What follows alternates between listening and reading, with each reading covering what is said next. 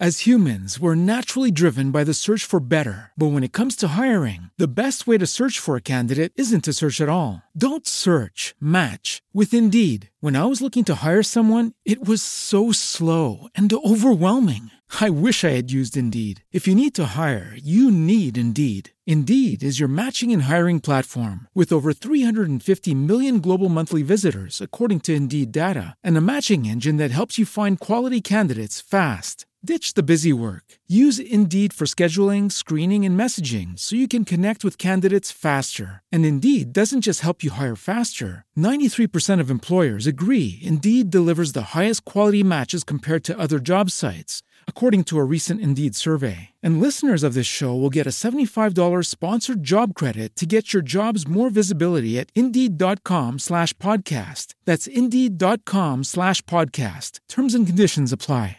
I grew up in the 70s, 70s, and I was in high school in the 80s. But I was already an adult. Yeah, I know you're older than I am, but not that much, but still. Do you remember the CB radio? Yeah, we had one. We had several. Breaker 19, anybody out there got a bear report? Come back. But you weren't truck drivers, were you? You didn't have to be. That was the great thing. Right. It's not just about truck drivers. I mean, that's the thing. It was a way of, like you'd mentioned before, it was as a predecessor. In the take we're not using. In the take we're not using. And in life. He's mentioned it. We've talked about this before. Yeah. Just between us, because it was a fun, fascinating kind of thing for the time. You didn't have anything else like that. Right. Where you could, for a minimal amount of money, you could purchase the setup. You didn't need we had an antenna we put up at our house. Nice. And my grandfather did, so he actually had two, because there's a beam antenna, which looked like a big H. Uh-huh. And then there was the omnidirectional. God, right. I'm amazed I'm remembering this now. Then the omnidirectional would pick up from all omnidirectional would pick up from all directions. Right, but the range probably wasn't as good. No, neither of them were really good. But we're going to get to this. I think what Scott's leading up to here. Well, I mean, this thing. There was a point when I was young when my mom raised me alone, and because my parents were divorced, and a very close relationship to my dad, so no bad blood there. But just there was a time which my mom and I were moving from Colorado. Yes, I was born in California, but until I was 8 or 9, I lived in Denver, Colorado, and my mom and I moved back to North Carolina, where the bulk of her family was. And on this trip, we had a CB. And, we had a U-Haul truck with all our worldly possessions in it. And did you have a CB in the car? Yeah, it was in the vehicle? Truck. Oh, yeah. Okay. I think we bought it and brought it with us because she was nervous about us breaking down or whatever. And I was so into it. I'd studied all what they called the slanguage of CBC. Well, did you? You're supposed to get you're supposed to get a license. Scott. Yeah, but no. Did you know? Did you know that? Yes, I did. But nobody had licenses. What? No, we did. Well, of course you did. We took the nerds. It's what you're supposed to do. Right. Well, even to this day, there is a lot of folks who do this as a hobby. And if you're broadcasting, I think it depends on distance and how powerful the transmitter is. Well, up to a certain amount, you need to get your radio DJs. They have a license. Well, and I still remember some of the language because one of the things it was the best for is talking to a truck coming the other way, trying to find out what if there were any cops ahead of you. If you were speeding or whatever. So you would say you see, Breaker 19 for that portable parking lot westbound on I-40.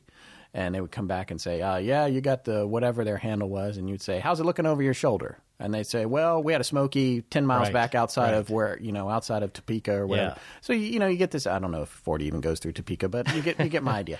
No, it's a live traffic update from people on the ground. And now people just text that while they're driving. Yeah, not looking the at CBs are still out there. I mean, I have one in my Jeep. I only have it on for trail rides, which is why I really need it, for off-roading or whatever. But sometimes I'll turn it on road trips, and, that information's still being exchanged with truck drivers and that kind of stuff. Yeah, well, you got to realize there's 40 standard channels. You can get a single sideband SSB, and then that splits the channels. But truckers are mostly on 19. Yeah. Everyone else, you can pick a channel. Well, you know what? Family FRS radios, the Family Radio Service radios, that's kind of like the similar thing, although those are portable. Right. So a CB... the little walkie-talkie. Yeah, you have to have that. It takes more power. Yeah. You have to have it hooked up in your car, and you need an antenna to be able to communicate. Right. So...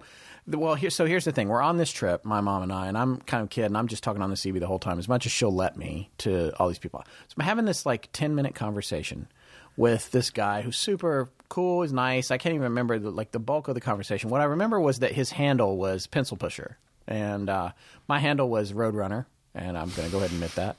I think I was probably named it after the actual Roadrunner. Yeah. But anyway, we were talking. He was a super nice guy. When we get to the end of the conversation, and up comes the question, what's your 20? which means where are you? Where are you located? And he comes back to me and he explains that he was outside of Oklahoma City on I-40. And that's cool if we were anywhere near that, but we were on I-70 in Kansas, about 250 miles away from him. That's about the distance. Yeah. Roughly 250, 300 miles away. Right. I didn't know that at the time. I know it now, but it's my understanding that this can work all the way across the country. It has its limits, but it has to depend on it's basically an atmospheric anomaly. So I try to say anomaly in every episode we do, but it happens when the signal is bouncing off the ionosphere. Yeah. Right? And so I noticed as a kid it would happen more when... So an ionospheric anomaly. Well, there you go. Oh. Very good. You've been practicing that. Yeah. We had heavy overcast, so in the winter it worked really well. And also if there was a lot of ice and snow on the ground because it was bouncing. Back and forth, like a ping pong ball. Yeah, but we could hear, I didn't live too far from the Canadian border, probably, 3 or 4 hours, but you could hear some people in Canada, truckers occasionally, right, and a few states away. And so I think my grandparents, they lived probably a 30 to 40-minute drive away, but you shouldn't have been able to under normal conditions, but it can happen. Right. And so and the reason I bring this up is because tonight we're going to come back to a theory that suggests that Amelia Earhart's last signal traveled halfway around the world.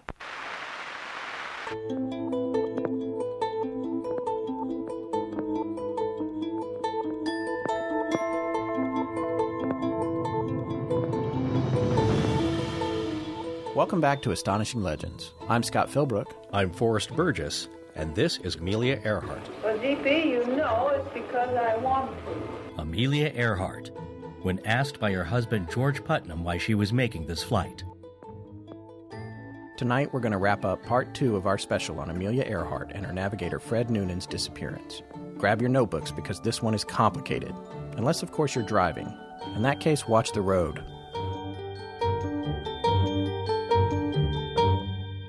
So we had some pretty exciting news recently when Nick Tomeno of Coinbase contacted our show and asked us if we'd be interested in partnering with them to roll out a new Bitcoin tip widget they developed. It's certainly not going to make us rich, but considering our current revenue is zero, it's nice to have a tip jar on the counter, and we're grateful to Coinbase for blogging our participation in the launch of this micropayment option to their 2 million users. You can find the widget at the bottom of our homepage, as well as on each posted episode of the show. We're glad to be a part of that family. I want to also add that we are now up on Tumblr and Google+, in addition to our Facebook page, which we already had, most of you probably already knew, and a Twitter page. But the best choice by far to follow us is the AstonishingLegends.com website, which we update more frequently. And if you're enjoying our show, please remember to subscribe to us in iTunes, Stitcher, or TuneIn.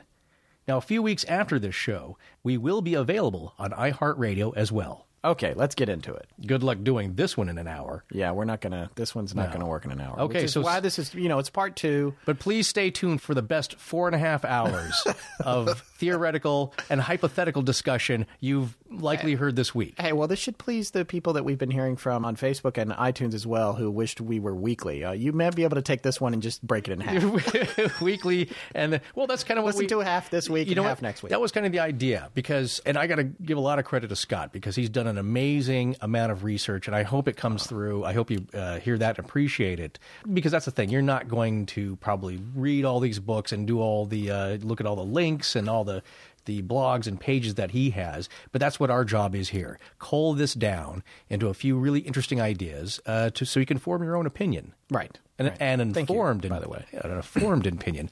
We're also not going to try and talk over each other, but I can't promise that. No, I know. We've had some complaints about that as well. Yeah. Sorry. Okay. Anyway, the first thing I want to say is that in the first episode, part 1 of this Amelia Earhart special, which is what we're finishing up tonight, we mistakenly referred to a lot of the hypotheses about what happened to her as theories, which is not actually did correct. we do that? Because because you know what? As I was reading your note here, a lot of people just say theories. I think that's in the popular theories vernacular. is not right though. Okay, so listen to this. A hypothesis is either a suggested explanation for an observable phenomenon or a reasoned prediction of a possible causal correlation among multiple phenomena. In science, a theory is a tested, well-substantiated, unifying explanation for a set of verified, proven hypotheses. A theory is always backed by evidence. A hypothesis is only a suggested possible outcome and is testable and falsifiable. I got that from Diffen.com, which, by the way, Diffen.com is an amazing website. It's just for comparing things. And proving people wrong at cocktail parties. Yeah, right. Exactly. Okay. Exactly. Here's the thing about all the hypotheses we're going to put forward tonight. And you're going to get sick of that word, and I apologize. Theory's a lot more fun word. It's less like people are going to be, why do they keep saying hypotheses? He's gotten good at saying it, though, so please just indulge him. Just let him say it. But the bottom line is, like, one of the things that I found from doing all this research was that every single one of them, when you read it and you dive into it and you go down the rabbit hole, as I'm fond of saying, you're pretty much on board with it. That one, while you're looking at it. Then you come out of it and you sleep on it, and the next day you get up and you're like, oh, well, and you go back and you think, oh, maybe that one's right. And then you go into the next one and you're like, no, wait, this one is what happened. Well, but you know what? That's human nature. See, I used to edit more what we call features and benefits videos for different car companies. And after you've edited one, you're like, oh, my God, this is the best car ever. It's got everything. And then you get to the next project, and it's another manufacturer like, no, this is the best car ever. Right, It's got everything. Right. And, no, it's just human nature that, you know, when a series of facts are laid out, and if it's done halfway well, that's what it's supposed to do is kind of help you form an opinion. That's exactly right. Here's the thing that I want to say. So after doing all the research that we did to get to tonight's show, which I want to hurry and get into, but the main thing I want to say is that I want to encourage our listeners to collect the stories of all the witnesses and all the data that we're going to share with you. And remember that just because witnesses are more prominently associated with a particular hypothesis, that doesn't mean they can't support an opposing hypothesis. So when you decide where you're going to put your money, you almost have to go back and reevaluate the radio calls, the eyewitness testimonies, and everything, because while not all that evidence supports multiple theories, a significant portion of it can work for more than one of them. Tonight we're going to tell you everything we found out as concisely as we can about the disappearance of Amelia Earhart. It's hard to cover an almost 70-year-old mystery with decades of research in a single episode of our show, but we're going to try. Your mission is to listen to the show and the evidence we've collected, and at the end, make your own decision. We're going to start an imaginary betting pool. Someday they're going to find something. Where are you going to put your money if you live to see that day? All right, so before we dive into the first hypothesis we're presenting tonight, we can make a somewhat educated assumption that out of all the ones we've researched, of the few that we're presenting tonight, it's reasonable to think that one of them has a high likelihood of being true. That means that all supporters, all evidence, and all witnesses are likely experiencing something known as confirmation bias. Unfortunately, odds are good that the supporters of the truth are experiencing it as well. And this is something that we need to address before we get into what we're going to cover tonight, because it really affects everything that you find when you're researching something as controversial as this. Forrest, do you have that entry on confirmation bias from Wikipedia? Yes, all 8 pages. Yeah, okay, come on. It's not that long. It's not that long. It's a half a page. Okay. Ooh, and it's italicized. Okay. Well, you can skip some of it. All right, here we go. So confirmation bias is the tendency to search for, interpret, or prioritize information in a way that confirms one's beliefs or hypotheses. The effect is stronger for emotionally charged issues and for deeply entrenched beliefs. People also tend to interpret ambiguous evidence as supporting their existing position. Biased search, interpretation, and memory have been invoked to explain attitude polarization, which is when a disagreement becomes more extreme even though the different parties are exposed to the same evidence. This has a lot of big words in it, doesn't it? Oh, You're doing good, I'm getting a workout. Don't stop now. We're almost done. Yes, good thing I had that Charleston chew. Yeah. Ooh. A series of experiments in the 1960s suggested that people are biased towards confirming their existing beliefs. Later work reinterpreted these results as a tendency to test ideas in a one-sided way, focusing on one possibility and ignoring alternatives. All right, so this is the point. Democrats and Republicans already know about this. Oh, boy, you see, this shows up so much in political talk. Yeah, it's everywhere. And the thing is, if something is near and dear as Amelia Earhart or JFK or whatever, where you have a conspiracy theory swirling around it, people are going to come up with their line of thinking, and even well-educated, well-funded people are going to follow down these tracks. And when they get down them, even if they're not necessarily on the right track, they start to look for things that support the theory that they believe in. Right. I think even the things that you find that may not fit well, you hammer it into that hole to make it fit your theory, or you toss them out completely. Right. And this is the bottom line. I don't care how well educated the participants are, how much money they have, how rational they are trying to be. There's no question that confirmation bias plays a huge part in our show tonight. I myself am trying to stay rational and look at all the evidence in an open-minded way. But I'm afraid, just like Dr. Stantz in Ghostbusters, I couldn't help it. It just popped in there. I've made a decision, and there's no way it's not going to influence our report tonight. I'm going to try not to let it do it, but you just have to know that I'm at least aware that that's happening, and I'm going to try to keep my bias in check as much as possible. I mean, have you made a decision as well? Well, I was going to say, with each of the hypotheses that we're presenting tonight, there's a great deal of evidential truth and fact that we have found that's supported across all three platforms, if you will. However, at some Four if you count Jersey. Oh, wow, yeah. Well, well, you know what that ties in, though. Yeah. But this is the thing. At some point, they're all going to jump off to their own and different conclusions, but still remain in the area, except for New Jersey, right? Which is on the other side of the other hemisphere. So, all right, so let's get down to what I like to call timeline number 1. Just to warn you guys, some of you are going to become obsessed with this because there's no way to get involved in it and not become a little obsessed with this. So, no, I've solved it. Yeah, okay, I know what happened. Well, that's what everyone says. I'm going to tell you exactly what happened. Yeah, right. Right. So if you do become obsessed with it, we've compiled more links and information on this episode than any prior episode to help you get started. So be warned, many people have come and gone to their graves already, spending decades trying to get to the bottom of it. So we're going to start with the tiger theory, right? Well, I'm sorry, the tiger hypothesis. Now, is it because I always see Tigar? No, it's Tiger. They say on their own website it sounds okay. like Tiger. Yeah, Tiger is an acronym. It's kind of an Austin Powers type acronym. You know, what was the International Group for Historic Aircraft Recovery? But you know what? That tells you exactly what they're about. It does. It does. Now, before we get to the Tiger theory of what happened, we're just going to start and say this is basically what I like to call the castaway theory. Just sit right back and you'll hear a tale of a fateful trip. You mean by that's their end conclusion? Yeah, that they were castaways on an island, on a very small island known as Nikomororo. So let's get to. So we covered in part 1 how they took off from New Guinea. Hey, let's kind of refresh them where they left off, or for the odd person that likes to listen to the part 2s of things and then go back to part 1 to fill the rest in. Well, part 1 was it was interesting, but it's not really about her disappearance. But it's all the background and no, and you know what? I will say, Scott, there's some very important information because it all leads to likelihood of things happening later and reasons for this kind of thinking. That's right.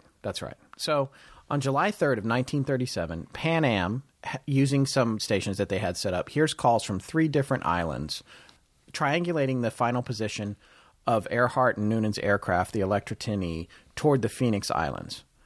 Additionally, on top of this, there were radio signals received by a girl in Wyoming who thought she heard Amelia saying she was on a reef south of the equator. Now, something that's important about this, the Millie Atoll, which will come up later in another hypothesis, is north of the equator, for what it's worth. Now, if they're lost and crashed or castaways or whatever, I'm not sure how they know where the equator is anyway. Well, that's an important thing because they could, where they thought they were, could have been way off from where they were supposed to be. Exactly. So there was another woman in Canada who said that she heard Amelia say the navigator was badly injured. This is something else that will come up in one of the hypotheses later. So we're getting around to all of these supposed radio signals, and some of them they call post-loss signals, which was after the plane theoretically went down, wherever it went down. Post-loss. Okay. Post-loss, wow, that's interesting. So the aircraft is lost, but they're still able to communicate. The most important one of these was Betty Klink, who we made a reference to. We had a quote from her in part 1 of the episode, and just quickly, I want to make a correction on that. We had said that her antenna that her dad had rigged up to their shortwave radio was 60 feet. But in fact, Tiger reports that it was 120 feet outside of the house. And its original layout is diagrammed with a site plan of their house and their lot and how they had stringed it across the lot next door on Tiger's website. We have a link to that on our website. Yeah, you know, my dad strung one up because he had built this. It was just a receiver. We couldn't transmit. Right. But you could tune in radio stations from around the world. They couldn't transmit either. Same thing. Yeah. Right. But I remember the antenna was like I was asking my dad about this, and it was horizontal. It's just basically a wire that we strung between 2 trees. And now, if you look at other people who have ham radio operations, they have a very large tower. That goes above the house. And I have a neighbor here with that. Oh, you do? Pretty sure that's why I can't use my cell phone. That's why he's transmitting. Right. And probably why you're growing hair in weird places. Right. Well, that's genetic. But anyway, so the most noted witness out of all these supposedly post-loss radio calls was Betty Klink, who we made reference to in part 1 of this show. Now, Betty was in St. Petersburg, Florida, And she, at the time, was a teenage girl, and her favorite thing to do was to sit on the floor and listen to that shortwave radio with that 120-foot antenna. She listened to music, and she had a little notebook there, and like all teenage girls, she would draw doodles in it. And when she heard a song she liked, she would actually write down the lyrics. So she was just sitting there waiting for something like this to happen. So she's tuning the dial around, trying to find things, trying to listen to stuff, and then suddenly she comes in and hears these sort of garbled signals. And she hears what she thinks is Amelia Earhart stating that they are, that they've crashed, the water's coming in, and she hears a man talking, and there's a struggle, and he's like, let's get out of the plane, all this kind of stuff that she's hearing, and she kept notes on. And we have a link to her actual notebook, which is also on the Tiger website. Again, as I said earlier, evidence like this can support any one of the hypotheses we're putting forward tonight. But Tiger owns this particular evidence as much as they can as supporting theirs. Now, this is post-crash, keep in mind, right? Okay, because this implies that the plane is down, but it's still able to transmit. On July 2nd, right? It went down. So this is July. Now it's starting on July 3rd. Right. This is a few hours, later. And Betty kept hearing New York City over and over, what she thought was the phrase New York City, in the middle of all these conversations and transmissions. Now, one of the main founding members of Tiger is a man named Richard Gillespie. And Richard had come to the conclusion or suggested that what Amelia might have been saying was Norwich City. What's the significance of this? Well, the significance is that Tiger's theory is that the plane crashed on a reef on an island called Nikomororo, which used to be called Gardner Island. And Nikomororo is a very small island. It's about 4 miles long. It has a lagoon in the middle that's maybe a mile wide. And it has a shelf, a reef shelf, that at low tide is in very shallow water. Yeah, a fringing reef? Yeah, exactly. Right, yeah, okay. and which drops off very steeply on the edge. But it's suitable to land an aircraft or ditch an aircraft like the Electra. So the theory was that they came down on Nikomororo and they were able to transmit there because the plane was still more or less intact. Now, an important thing to note is that the radio ran off a generator that was powered by the starboard engine. The engine had to run to charge that battery. So maybe they have a little bit of transmission with it off, but not very much. I would think more, though. Yeah, I mean, they're saying that it for not a significant amount of time. Right. After the engines have cut off. Right. But if it's got a battery, even the most primitive batteries, it'll hold a charge. It could go for a little bit. It should hold a charge for a little bit, but in theory, if you were going to be transmitting for days or hours, you're not going to get very much out of it. The engine would theoretically have to be running, which would mean that the landing gear would more or less have to be intact, and that the prop would have to be clear of the water so that it could run. Right. So, I mean, these are all theories about, like, can they make a radio transmission from here? So, anyway, they're having these conversations, and a lot of people think that Betty Klink actually heard Amelia Earhart and Fred Noonan struggling. Now, what Tiger thinks is that this is indication that they were on Nikomororo and that the plane eventually was destroyed by the tide and that they had to get out of it and ditch it, and that they moved to the island and basically became castaways. Can I just say, you're starting off with some assumptions here, too. Yes. Norwich City as New York City. Oh, I forgot to mention. Yeah, I forgot to say what the Norwich City was. Going back to that. The Norwich City ran aground in a storm in late 1929 with 35 people aboard. All hands abandoned ship because a fire started, and this was in a storm, so they had to make their way across this treacherous reef, which is not easy to walk on, in storm waves to get to shore on the island. Anyway, the survivors from the Norwich City camped on what was left of the old coconut farm, and during their time after they abandoned the ship, 3 bodies of men lost in the storm washed up and were buried on the island. So all told, there were 24 survivors, and 11 men were lost. In the report of the survivors' time on the island, they noted a 5-foot tide, which is important because if the plane is sitting out there on the reef, that's telling you that the water could be coming up as much as 5 feet, depending on where the tide was at when they landed, right? So the bottom line is this. The Norwich City was there. The bow of it was sitting on the reef, and the stern was hanging out over the water. But even with that, it was, I think, 8 or 10 years before the stern finally broke loose. The ship actually cracked in half. Yeah, and the stern went down. It fell off a cliff into the deep, deep water. But the bow was still there. Okay, yeah. And you can look at pictures of the Norwich City. Yeah. And on the bow, on the port side, like you can on every ship there is, you can clearly read the name Norwich City. Yeah. So Rick Gillespie has posited from Tiger who is, the main supporter of Tiger and sort of the coordinator of all their operations relating to Amelia Earhart, which is not the only aircraft they're trying to recover, but it's obviously their biggest project. Sure. He posited that what Betty Klink was hearing on the radio when she said New York City, was that Amelia didn't know what island she was on, and she could see the wreck of the Norwich City and was saying Norwich City, Norwich City. Yeah. So but that's the thing. Just to conclude here. Yeah. The bow of the ship and the name on it, still at that time, was visible. For a fact, visible. Yes, was for a fact visible. All right. Because the shipwreck was only 8 years old, and it was 2 more years before the stern broke off. So, in theory, the whole vessel was there when they hypothetically landed. Nobody say it's hard to say theory. And hypothesis. Yeah, in hypothesis. No, it's in theory. Yeah, that's what you're saying, theory. The whole vessel was there when they landed. Okay. Well, no. Okay, so this is the again though. When you say when they landed, that's an assumption. Right. Right. That's an assumption because nobody had. Well, now you're going to get to this. I'm sure. We're going to get to physical evidence. Right. Okay. So, and the other thing about the engines running to power the batteries is that they use 6 gallons of fuel per hour when they're on. Just so you know. So depends on how much fuel you have. Yeah. So. Anyway, a lot of people are, getting back to our cold open when I was talking about the CB, people are wondering how would Betty Klink have heard this radio call in St. Petersburg, Florida, from an airplane that's ditched literally halfway around the world in the Pacific Ocean.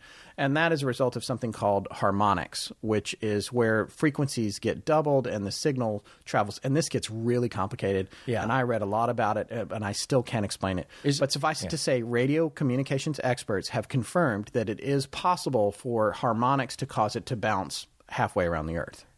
So what you're saying is that's similar to skip. Yeah, it's very similar to skip. But and not on the top same of thing. that, not the same thing. Right. And on top of that, the range in which Betty had indicated that she had the dial has been confirmed as a reasonable range to have picked up those signals, which she was, I think, in the 25 megahertz range or something like that. Again, I'm not a radio expert. Clearly. So Tiger thinks that the plane was lost. They couldn't find Howland Island, which was their original destination, so they turned south towards these islands, and they ditched on the shelf reef of Nikomororo or Gardner Island. Is this part of Fred Noonan's plan? Is this part of Fred Noonan's plan to do a ladder kind of... Because they couldn't cite it. That comes up later in hypothesis number 2. I have not heard that suggested with relation to this hypothesis. Gotcha. All right. So we're already starting to diverge a little. Yes, we are. Because this is I guess, to recap here, what I'm getting at. She takes off from Papua New Guinea. Yeah. On land, and there's another thing. A guy was in radio contact with her on the Itasca at Howland Island, but also in Lae, New Guinea. Yes, because this is Eric Chater. Right. So at some point we start to lose a little bit of semi-factual contact with her, drifting. And then the hypotheses start to build. Right, and we'll come around to this later, but the bottom line is this. The operator of the airport, or the main airline in Papua New Guinea, was Eric Chater. He had radio contact with her for a while. Good two-way radio contact. Yeah. The Itasca, which was set up specifically to help her find Howland Island, which was her destination, which was 2,600 miles away from Lae. It was a picket ship. Yeah, exactly, a Coast Guard ship.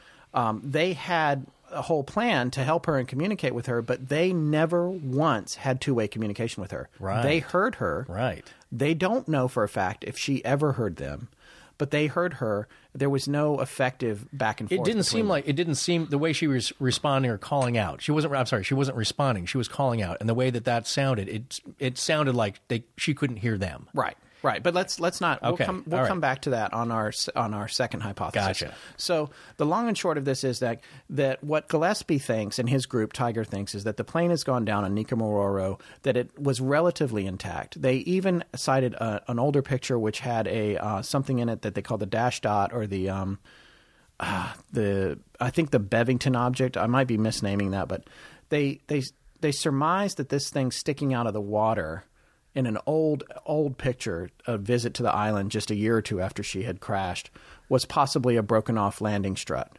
Because the reef, obviously, even though it's a little bit underwater and it's more or less flat, it's coral. It's got holes in it or whatever. Yeah. If the plane comes down, it could easily be yanking things off the bottom of the plane. Mm-hmm.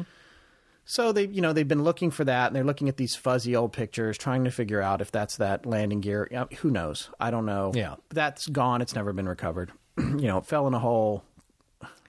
I got to try to be like, again, my confirmation bias is showing. Yeah. But anyway, so they think that they're on this island. Now, over the course of years and years and years, they find all kinds of things on the island. They find evidence of bones. They find this broken jar that supposedly had this freckle cream in it that they're saying was the kind that she used. They find a piece of a shoe. Yeah, a heel of a shoe. And they find the thing ultimately that... a knife that had been taken apart. Oh, a knife that had been taken apart for spear fishing. You know, had been specifically banged open, and they surmised that it had been disassembled for spear fishing. It wasn't found. The blade was not attached to a spear or anything. Yeah.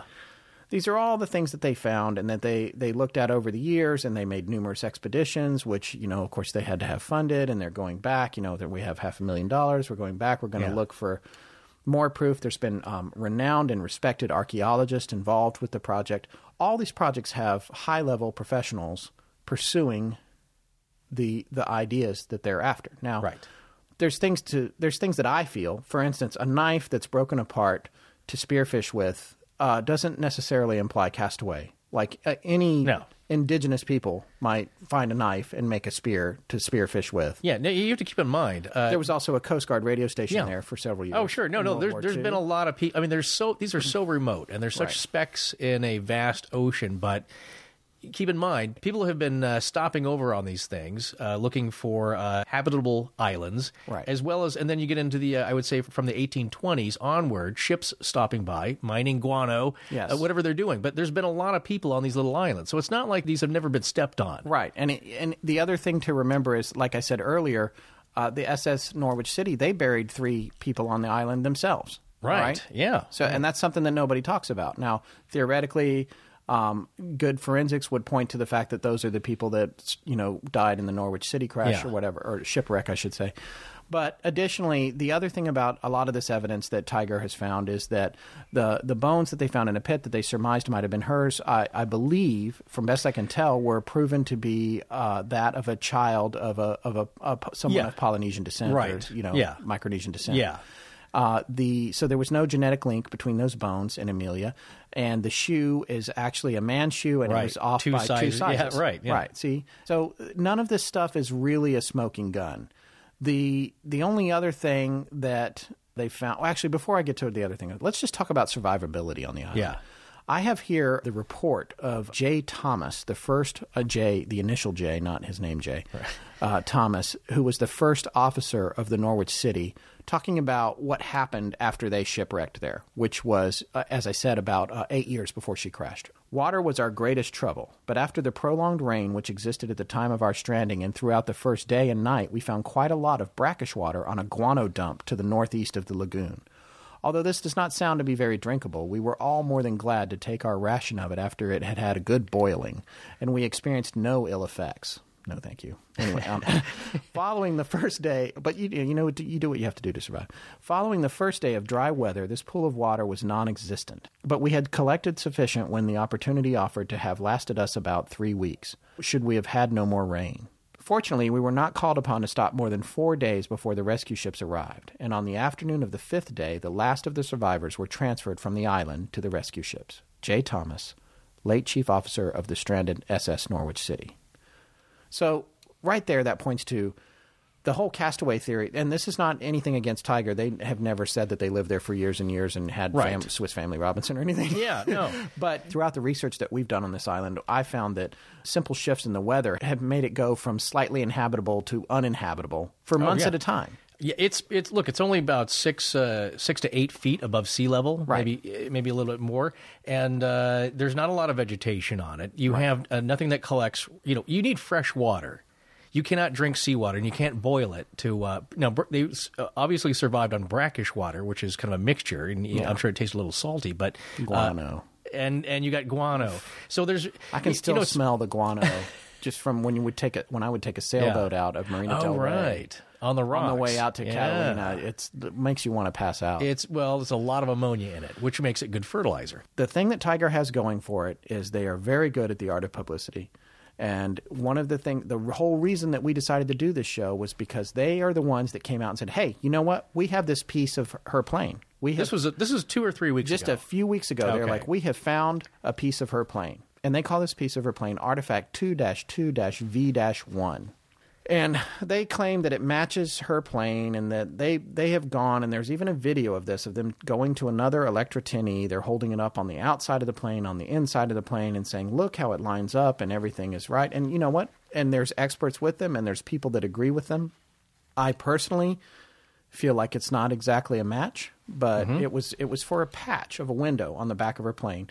And so what their hypothesis is that the picture was taken in Miami. I can't remember where, but at some point the plane had a window that used to be a hole for him to take. Well, this is what I thought. There was because he used celestial navigation. Yeah, right.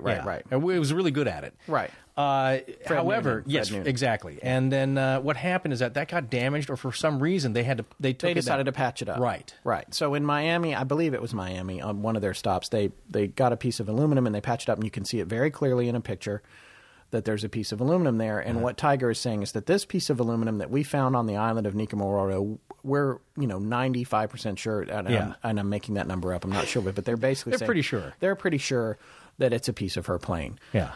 So when you start to really dig into that, and this is what I'm talking about, now we're getting down, we're past the rabbit hole, we're going down into the rabbit warren, the rabbit den. The bottom line is this: they found that piece of metal in 1991. It wasn't found a month ago. It wasn't, and then it hit the press and all that stuff. They found it in 1991. And one of the first things that Tiger did was send it to a man named Elgin Long, who was an expert in... retired Navy captain, pilot, naval pilot. Who held several records. We'll be coming back to him later, but he's also an accident investigator. Very well-respected, very credentialed. Yes. Yeah. And so they asked him to take a look at that artifact, and this is in 1992, and tell him whether or not he thought it was a piece of the plane. They didn't send him the actual artifact. They sent him a mock-up of it, but nevertheless, it was considered to be an accurate representation. And he compiled a bunch of experts, and they all got together, and one of them owned 2 Lockheed Electras. Another one was the actual retired engineer who was supervising the shop that built Amelia Earhart's plane. So they took a look at this piece of metal, and they basically said, you know what, this doesn't match. There's no way that this matches her plane. And then apparently Mr. Long posited that he thought it was off a Catalina PBY, which you can see a picture of that plane on our website, but that's basically kind of a flying boat. It's a plane you've seen 1,000 times. It looks kind of like the plane from Fantasy Island. Well, but that was a Grumman. If you watch a lot of old World War II movies, naval battle movies, it's a very common, very sturdy, dependable aircraft used quite a bit during World War II. Right. It looks like a boat. It's got a big chin that looks like a deep V. Pontoons on each side of the wingtips and all that. Yeah. So Long's people said, hey, you know what? This is off the top of a PBY assembly, apparently. Yeah. But the main thing they said is, aside from that, is there's no way this came from her plane. There's another very important note about that, which they did not say in 1992. It is clearly stamped with the letters AD on it, which means that it originally said all-clad. The words all-clad 24ST appeared on all the aluminum that was built after 1941. There is no evidence of any aluminum prior to 1941 saying all-clad 24ST. So the AD that is on this piece of metal that Gillespie is saying is from Earhart's plane shouldn't have been on aluminum until several years after her plane was built. So the bottom line is these markings do not line up. And we have a link to a whole website that is devoted to nothing but markings on airplanes from this era. Okay? So what's happening here is that, in addition to all of this, there was an article written in 1992 which Mr. Long participated in the Los Angeles Times, right? And where he talks about examining the piece of metal and how, I said it probably came from a PBY. Actually, they don't mention that it came from a PBY in that article. I guess that was something that he said later, or maybe the Times left it out. So, here's the important thing about – this is very confusing. Yeah. So here's the important thing about the article. There was a gentleman quoted in the original article in 1992. He was the retired director of quality reliability for Lockheed, and he worked at Lockheed when Earhart's plane was built. Was this the guy who was the assistant foreman of the fuselage shop? Yes. Oh, yes. Okay. All right. And so, and he said, and I quote, "Nobody repaired anything at Lockheed." And this is goes back to how did they patch that window? Would they have patched it with a piece of aluminum like this? Yeah. Nobody repaired anything at Lockheed without taking it back to its original configuration, as dictated by the airplane's federal certification. He said, under such rigid controls, it would be unthinkable that any worker or inspector would allow a repair where the riveting missed a complete line of attachment to a fuselage stiffener, which is the case with this piece that Tiger has found. All right, so he's saying there's just no way it's going to work. And here's the even more interesting thing. The battle is raging on to this day, just 13 days prior to us posting this episode. 13 days ago from when you're hearing this, if you've downloaded it with, relatively quickly after we posted it, Gillespie and Tiger updated their website with a well-researched rebuttal to Long's identification of the piece of metal being from a Catalina PBY. And he addressed specifically the comparisons between it and the upper wing of the Catalina and basically took apart how it could not possibly be from the Catalina, which, by the way, was known to fly to and from the island, Nicaragua, from 1944 to 46 when there was a Coast Guard radio station there. In this rebuttal, though, Tiger and Gillespie don't say anything about the stamping argument.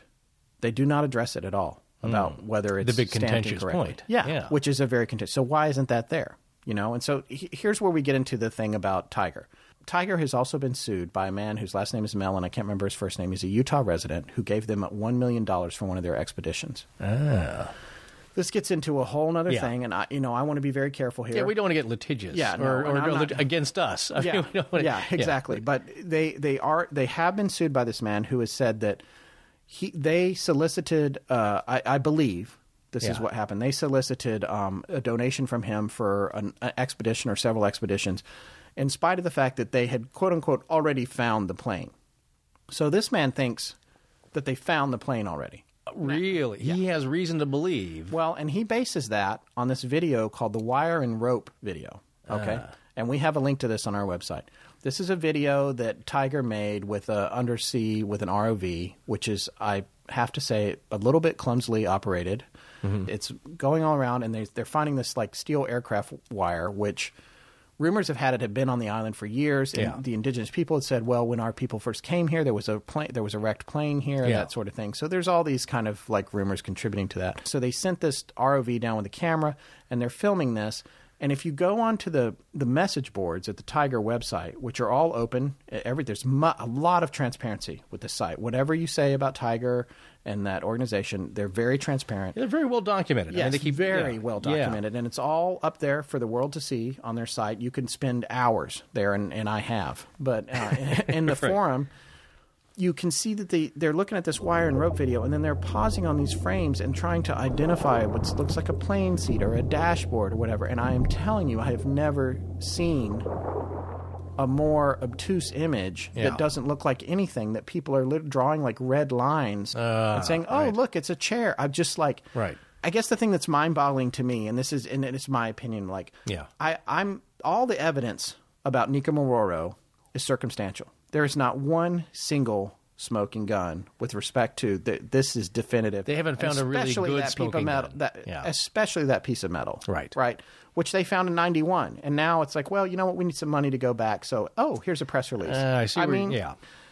I don't know. And then we come back to the confirmation bias. Maybe these guys are just really convinced that the plane is there. Yeah. And they have a sonar anomaly that they want to investigate. They want to go back in June of 2015. Just a few months here. Yeah. And they want to look at this anomaly that their side scan sonar picked up that they're saying could be the Electris fuselage on the side of the reef that had like gone down the edge.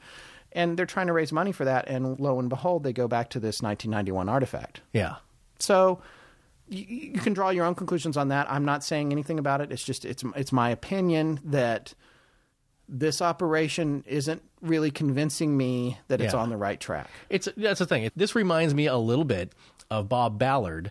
He found the Titanic. Right. And, and of course, it spawned all this other research and movies and everything else you've heard. So what you're getting at is that there's no really good smoking gun. No, there It's isn't. not like they found her attaché case. No, which is something we'll get to later. But right. Sorry, that was a really bad... By the way, that gun's not smoking either. No. Because it's nowhere. But anyway, let's come back to it. Okay. So this is the bottom line. Up until now, at least till this moment when we're releasing this podcast, is circumstantial evidence.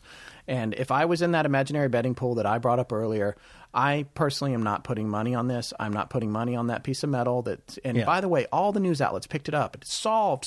That's what all these people say. Yeah, every single one of these dramatic hypotheses. Yeah. It's solved. We found her. This is definitely what happened. And it's like, no. Or it's a tease, like, maybe we found it? No. It's like, it's just, Yeah, but the headlines are like, oh, no, this is a piece of her plane. And everybody's like, oh, well, that's what happened. It's like, no. Right. This piece of metal doesn't line up for a variety of reasons, in my opinion. Yeah. Okay. So, but see, now this what we'll get into later here. I think in the segment of this, the third hypothesis. Yes. It really comes down to human nature, which in this part of that I find very fascinating because it's what will you believe, and how do you come to that? And because this is none of these things are new. Again, 1991. We're going to go back even earlier to different hypotheses and people saying like, no, I'm telling you, this is what happened. And most of the world saying like, okay, never mind. Well, and that's the thing. And then, frankly, I'm amazed that like if Tiger's being sued by somebody who's saying they've already found the plane, and it's a situation where I don't think the plane's there at all. Yeah. Maybe it's going to be there. No. Maybe the plane but you know there. what? This is, honestly, again, maybe it's there. I don't think it is. You and I are basing this on what's been presented by them. Right. Okay. It's nothing that we researched and said, oh, well, we researched this piece of metal. It doesn't line up for us. Right. We're going off of what other people have said, of course. Right. And we're, like what the show is about, we're drawing conclusions based on things that we have found about, things that interest us. So my point is that it's not like they had an underwater camera and they took a picture of an airplane, a fuselage that's down there. And it's some kind of World War II plane. I'm not sure. It could be one of several. But they think it's the Electra, so they need money to go down and take a better look and bring it up and solve this mystery forever. Right. There's no fuselage. No, there isn't. And this is another important thing. Long himself says, because In Search Of covered this. Yeah. Back in the 70s, a lot of you probably never heard of the show In Search Of. It was an amazing show. It's awesome. With Leonard Nimoy. Leonard Nimoy. Yeah. Unsolved Mysteries would be nowhere without In Search Of. The determined search for a solution to the Amelia Earhart mystery has followed many intriguing routes. 2 independent investigators now believe that the final answer is very close at hand.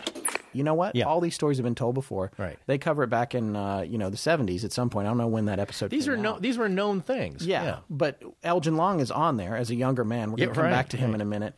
And he said, here's an important thing to remember about airplanes that have gone down in the water. In shallow water, yes, it's a problem. They corrode, you lose trace, there's coral or whatever. Deep water, they're intact. Yeah. So, if in fact Gillespie's team has found it on the side of the reef and it's not that deep, it is theoretically possible that it would be covered in coral and very hard to identify. Sure. As opposed to sinking in deep water and just sitting on the bottom of the ocean where coral doesn't really live. Yeah.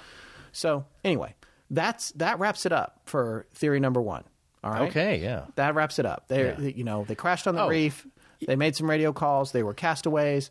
They died from lack of water. Oh, by the way, they did fly over during the search. Yeah. The massive search that FDR ordered for them. Hundreds of airplanes. I believe in a 3 weeks' time they had covered 250,000 square miles. Right. Yeah. Which, by the way, also a great way to survey the South Pacific in the case of war. Oh, talk about that. Yeah, well, we'll come back to that. And when they buzzed that island, they saw signs of recent habitation. Right. But no living beings. Yes. And nothing that was like a red flag. So they flew over it within 2 or 3 days, actually. Yeah. So I would think, I guess Tiger says, oh, well, the storm came or something and took the plane down into the reef. But it's like if you're there 2 or 3 days later, I think you would see it. Yeah.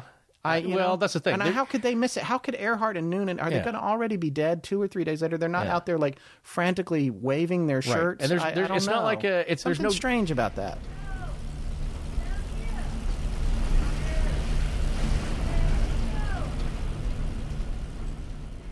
You know what? There's no heavy vegetation canopy covering anything. Yeah. I mean, I think there's waist-high grasses. At least nowadays there are. And I know that this changes because there's been reports of, again, people... Yeah, it dries out. It dries out. It grows up again. I think nothing... Even when the shipwreck was there, the Norwich City, I think the report was that there was nothing over, like, their people's heads. Yeah. And if you hear a plane, you're going to be on the beach or, the limited the fringe there, waving frantically. Exactly. And I'm sorry, I interrupted you multiple times there. But even if Noonan had a head injury and had passed away, the second day, Earhart would, in theory, still be running around. Right. Or I mean, I wouldn't think that the plane. I mean, it took the Norwich City was only half on the reef, and it took it 10 years to break in half. You're going to tell me the plane was gone in 3 days or 4 days? Yeah, I don't know. So anyway, okay, let's move on. Yes, they died there though. That's the yeah. That's this theory says that they couldn't find Howland Island. They turned south towards these islands because they knew where they were, towards Gardner Island. They ditched on the reef. And she radioed in and said, "Hey, we're here on this reef. Please come help us or whatever." But where's the bodies? And where are the bones? Well, that's the other thing. Okay. No bones. They thought they had bones, and they weren't bones. They found a lighter. Turned out the lighter belonged to one of the Coast Guard radio station guys. Everything they found, nothing has pointed to it. Nothing definitive. And if you believe in that piece of metal, then you can believe in it. I personally, and I don't know about you, Forrest, but I personally don't think it came from her plane. Okay. All right, so enter hypothesis number 2. Now, hypothesis number 2 and number 3 actually have a fair amount of overlap, and it is my personal opinion that these two are more plausible than the first one we presented, although plenty of people think the first one is the answer. So, just to be fair. So, hypothesis number 2 is Elgin Long's hypothesis, which is more famously known as the crash and sink theory. And this one's a little bit simpler. So, enter this guy Elgin Long. This man holds 15 aviation records, mostly from one flight, the first flight around the world over both poles in 1971. He is also a former accident investigator for the Airline Pilots Association and a member of the International Society of Air Safety Investigators. Additionally, he's an expert in radio communications, navigation, and aircraft operational performance. He flew seaplanes in the Pacific Theater during World War II and was also a 747 pilot. He and his late wife have spent their entire retirement since 1987 researching and developing their own hypothesis on Amelia's disappearance. And newsflash, it's got nothing to do with Nika Maroro. In 2009, the movie Amelia with Hilary Swank and Richard Gere as G.P. Putnam was based on Elgin Long's research and theories. Hypotheses. It's hard to do, isn't it? Long's crash and sink theory is widely regarded as gospel by many. He is the expert that Rick Gillespie from Tiger, who we mentioned earlier, had asked to evaluate Artifact 2-2-V-1 back in 1991 when they found it, the piece of metal from the window. Long is also the one who discredited it as being a piece of her Lockheed Electra 10E, and he stated that he thought, apparently, that it was from a Catalina PBY, as we mentioned earlier, a fact that Gillespie just republished days ago and refuted. Long put forth his hypothesis as a statement of fact in his book, Amelia Earhart, The Mystery Solved. Again, everybody says the mystery solved. We've solved it. Right. Note, Elgin Long hasn't found the plane either, just for the record. No. It bothers me a little bit how people are like, it's solved. That's what sells It's not books, solved until I see the plane or Amelia Earhart's bones. I'm sorry. No disrespect to Amelia. But this is the important thing. Mr. Long's opinions and his research feature prominently in almost every theory because he is too well respected and experienced to be ignored. So let's take a look at his theory. Now we're back in Lae, we're in Papua New Guinea, and what happens after they take off? And this is the important thing to remember. He has uncovered facts relating to their takeoff that play into every theory because they're facts. Keep in mind that this is a worldwide feat that people are paying attention to. So she's being monitored. People on Lae in Papua New Guinea are keeping track of her fuel. That's where they see Fred Noonan in the bar, and they say, like, well, he was drinking a lot. That's right. And, the bartender, people are paying attention to this. It's like you said, you're right. It's a big deal, and it has all the people around it that are supposed to be maintaining it. And the man who ran the airport, the Papua New Guinea airport and New Guinea Airlines. Yeah, the airlines there. Yeah, his name was Eric Chater. And Eric Chater had made a report of everything that happened while they were there and after they took off, and he actually submitted it after their disappearance. Yeah, he was still listening to her and communicating. Yeah, that's right. He's the only one that had two-way communication with her. And this report was lost until 1992. I believe Elgin Long found it in Vancouver somewhere. Exactly. Yeah. It went away, and Chater never brought it up again because apparently he died from an untimely death from an accident or something, or he probably would have been like, hey, what happened to my report? So in this report, you can see a lot of things. There's actually a chief engineer's report from Chief Engineer Finn about what they did to the plane the night before they took off here. And I'm going to read some of this just so you can get a feel for, the time, the period, and what they were doing. Chief Engineer Finn's report. Clean set of spark plugs fitted to both engines. Oil drained from both tanks. Oil filters inspected and cleaned both engines. Petrol pump removed from starboard engine on account of fluctuation of pressure at cruising revolutions. Spare petrol pump fitted. Thermocouple connection on number 4 cylinder, starboard engine repaired. Air scoop between numbers 2 and 3 cylinders on port engine repaired. Propellers greased. Batteries inspected for level and charge. New cartridge fitted to exhaust gas analyzer, starboard side.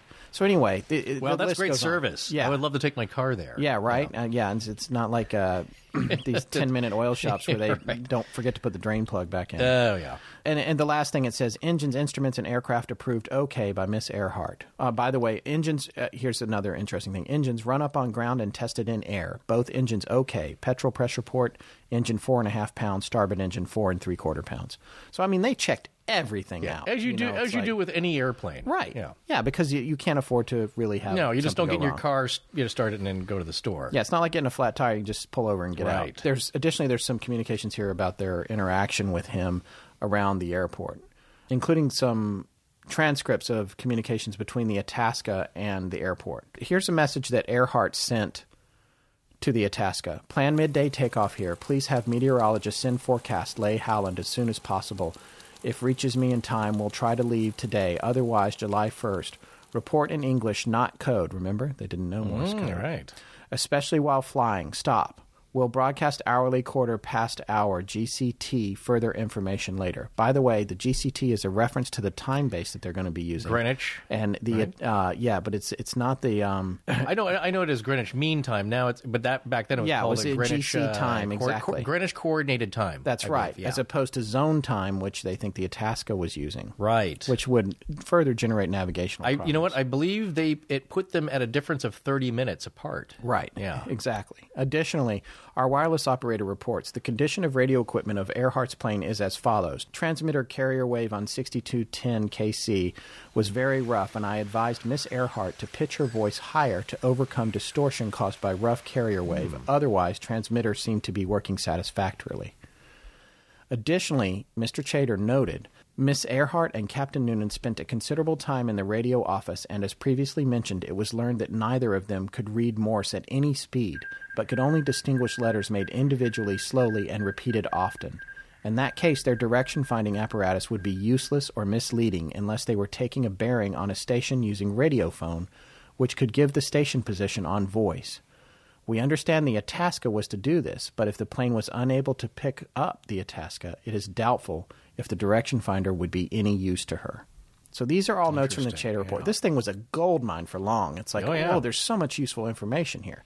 He claims that that's his smoking gun. Yeah, he's saying, well, the main point of this report is that, it helped him paint a picture of what conditions they were taking off under. So, because the other thing that the Chater report confirmed was that bad weather was coming in. As you mentioned in part 1 of the show. Yeah. About the reason that they didn't take off, which, some said weather and technicality, and we're also going to say maybe Fred Noonan's hangover. Well, but hey, maybe. Our opinion. No. Well, that's but that's the thing. He was seen drinking. Right. And that's what people reported the night before because they had an argument. She had reported back to Putnam that she was having personnel problems, quote unquote. That's right. By telex. Yes, by telex. And, so obviously it's a known thing that, look, you're spending a lot of time in a tiny compartment with somebody, so nerves are fraying. But this is the thing. In that part of the world, storms come up very quickly. Right. And it also factors into what you'd mentioned earlier, the Swiss cheese theory, that problems are compounding. And I just, before I came over here, I was actually reading an article on Dead Reckoning. Oh, yes. And that if you're off by a little, it starts to compound. Yes. Because, again, it's like if you ever get your GPS and your map app here, Apple Maps or Waze or something, and you notice that if you keep it at a steady speed, your destination time changes. But it's incremental, and it plays over at a greater factor over a longer distance. That's right. So, compounds. Yeah, right. Yeah. So all I was going to say is that this will factor into how much fuel she burns up later on. That's right. So, yeah, and that gets to the point. That stuff is very interesting in the Chater report, but the more interesting part is the documentation of transmissions that they shared between each other. Because, again, this was the only two-way transmission that she had after they took off from Leigh. So After she took off, her first transmission to Chater was 4 hours and 18 minutes into the flight. And she reported her status and everything was good. And she said her trademark famous phrase, "Everything okay." 45 minutes later, Amelia encountered bad storm clouds that were too dangerous to fly through. And by the way, there were notes in the Chater report earlier, which I didn't include here, that stated to her, which I'm sure they already knew this, but if you see cumulus clouds, you don't fly into them. They're dangerous. The centers are dangerous. Yeah. So they're 5 hours in now, and she's talking about these storm clouds, and she has to divert a little bit. So she has to go over the mountain island of Bougainville. Or I don't Bougainville. know. Bougainville. Yeah, okay, Bougainville. Sorry, I think that's French on it because like the plant. Bougainville. Well, anyway, yeah, Bougainville. It's in the North Solomons, although technically it's part of Papua New Guinea. Right, but I think there's high mountains, not really high, but there's mountains there. High enough that then now she has to climb them. Right.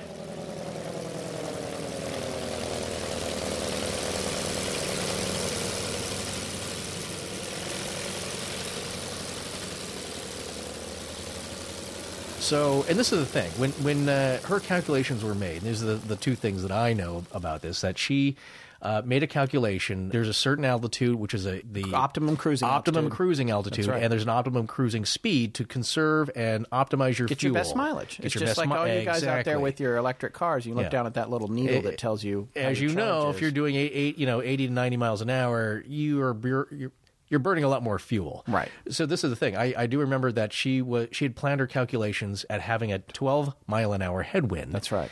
Now she was getting 25 miles per hour headwinds. Yes. So that's burning that up. She had to gun the engines to climb to get above the storm and the mountains. Right. And not only is she gunning the engine, she's carrying all that extra weight of all that fuel. It's very heavy. Barely, if you might remember from part one, and again, Forrest says some people won't listen to part one, but when they took off in New Guinea, they barely got up in the air. They flew over the water on ground effect for a long ways before they managed to rotate up. That's the cushion of air kind of propping between the earth and the plane. Yeah. Which it's like if you slow down even just a little, you're going to crash. Yeah, they were lucky because they were so heavy. They They were carrying huge fuel tanks, and you can see in that one picture of her from the back of the plane. She's at the radio station.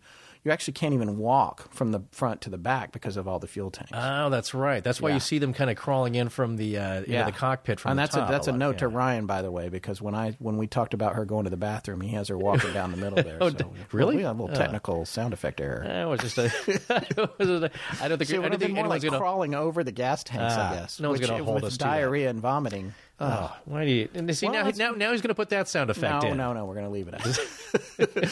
But anyway, so they had to climb over the island to deal with the storms, and then, as Forrest said, as soon as they got over that island, they're at this new elevation, and in addition to that, they're facing a headwind that's over twice what they calculated fuel consumption for. Right, so she's already burned up a good amount of fuel. Extra fuel, right? And this lends credence to the whole thing. It's like, why would they ditch or disappear when theoretically they had 2 hours of fuel left? Yeah. Now, and with the headwind and her having to throttle up to maintain the right speed and course and everything, they were burning an extra 10% an hour. It's a lot of fuel is gone. Well, imagine this. And by the time she gets to the destination, to near the Itasca, she's been up flying 18 hours. She's exhausted. These are all these factors that we're trying to express here that play into this. Right. And so Long's point of view as a researcher is like, okay, they got the headwind. They had to climb over the island. We now know this from the Chater report.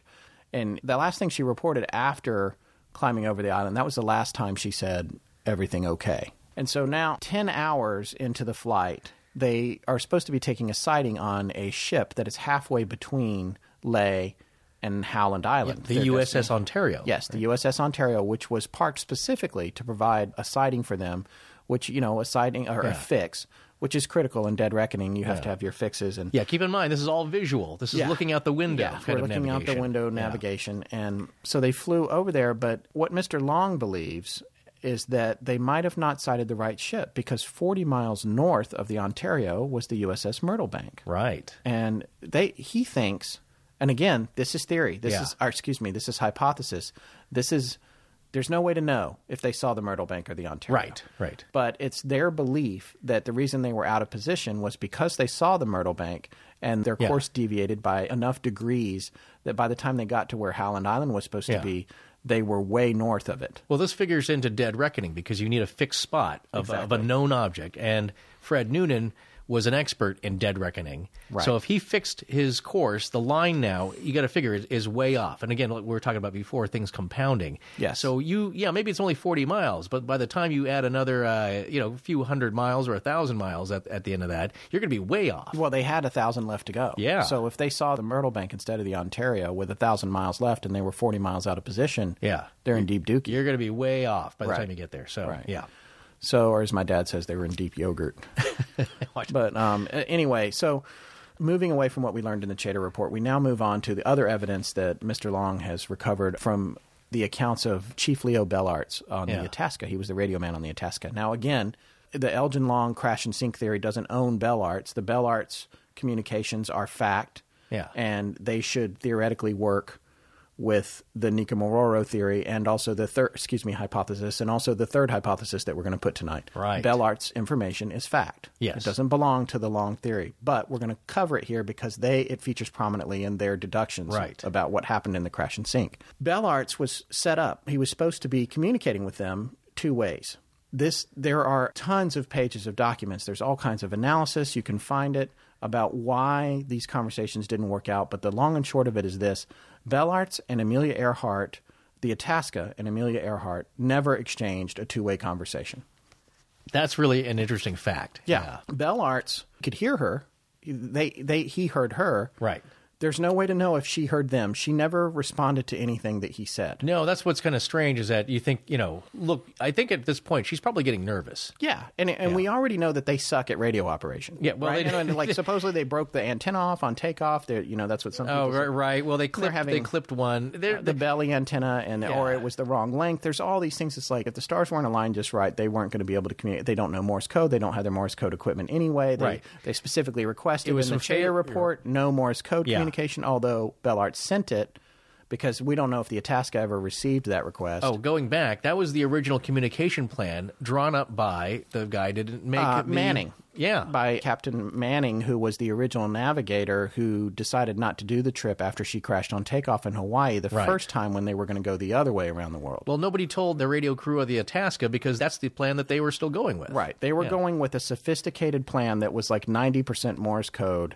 And the problem was that plan was drawn up by a gentleman who was no longer on the mission. Right. And again, nobody changed it or updated it or told the ship's radio operators. Right. So hypothetically, we have a hungover navigator in this plane that is overloaded. It's burned a bunch of fuel. It's flying into a headwind. They may have sighted the wrong ship. They're out of position. The radio plan isn't working, and they're just plain not getting, no pun intended, they're just plain not getting where they're supposed to be going with Howland Island. So they get to a point where they're supposed to be close to it, and sort of their final transmission is they've now been flying for 18 hours, right?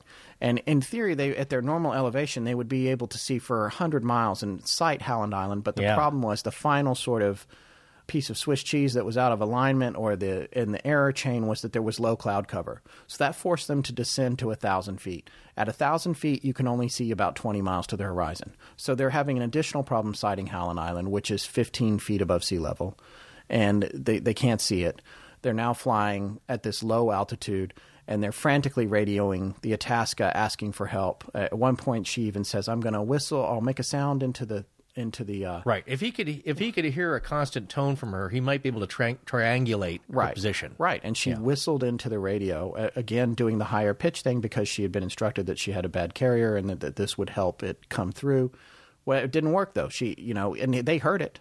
Yeah. And at one point, Bellart's said that their transmissions were coming in so clearly. He stepped outside of the radio room. He expected to see them on the horizon.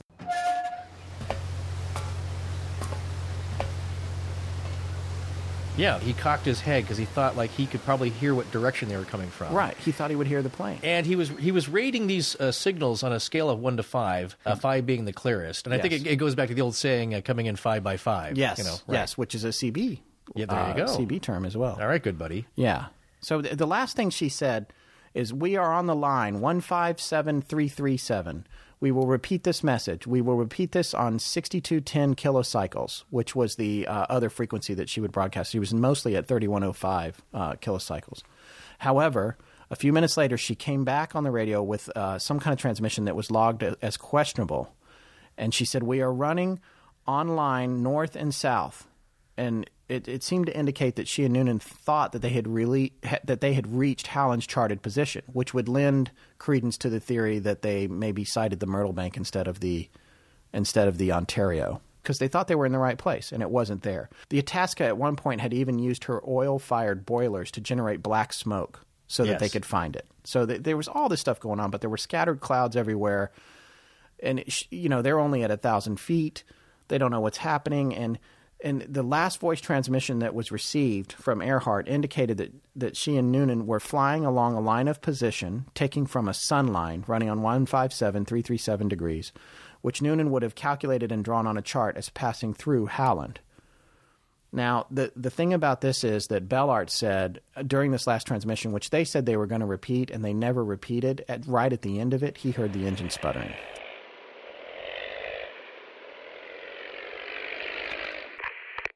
Oh, that's interesting. Yeah.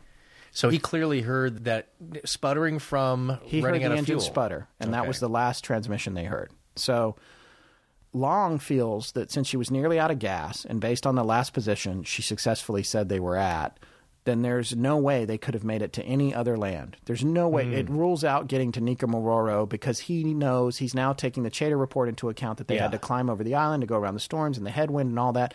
Even if he's wrong, there's no way she got to Nicaragua. Yeah.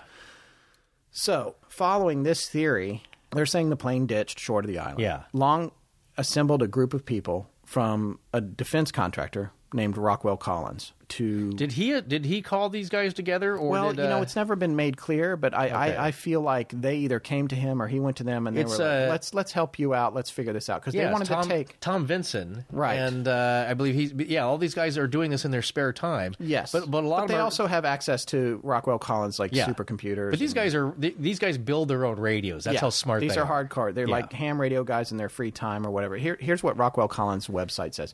Rockwell Collins is a pioneer in the design, production, and support of innovative solutions for our customers in aerospace and defense. Our expertise in flight deck avionics, cabin electronics, mission communications, information management, and simulation and training is strengthened by our global service and support network spanning 27 countries.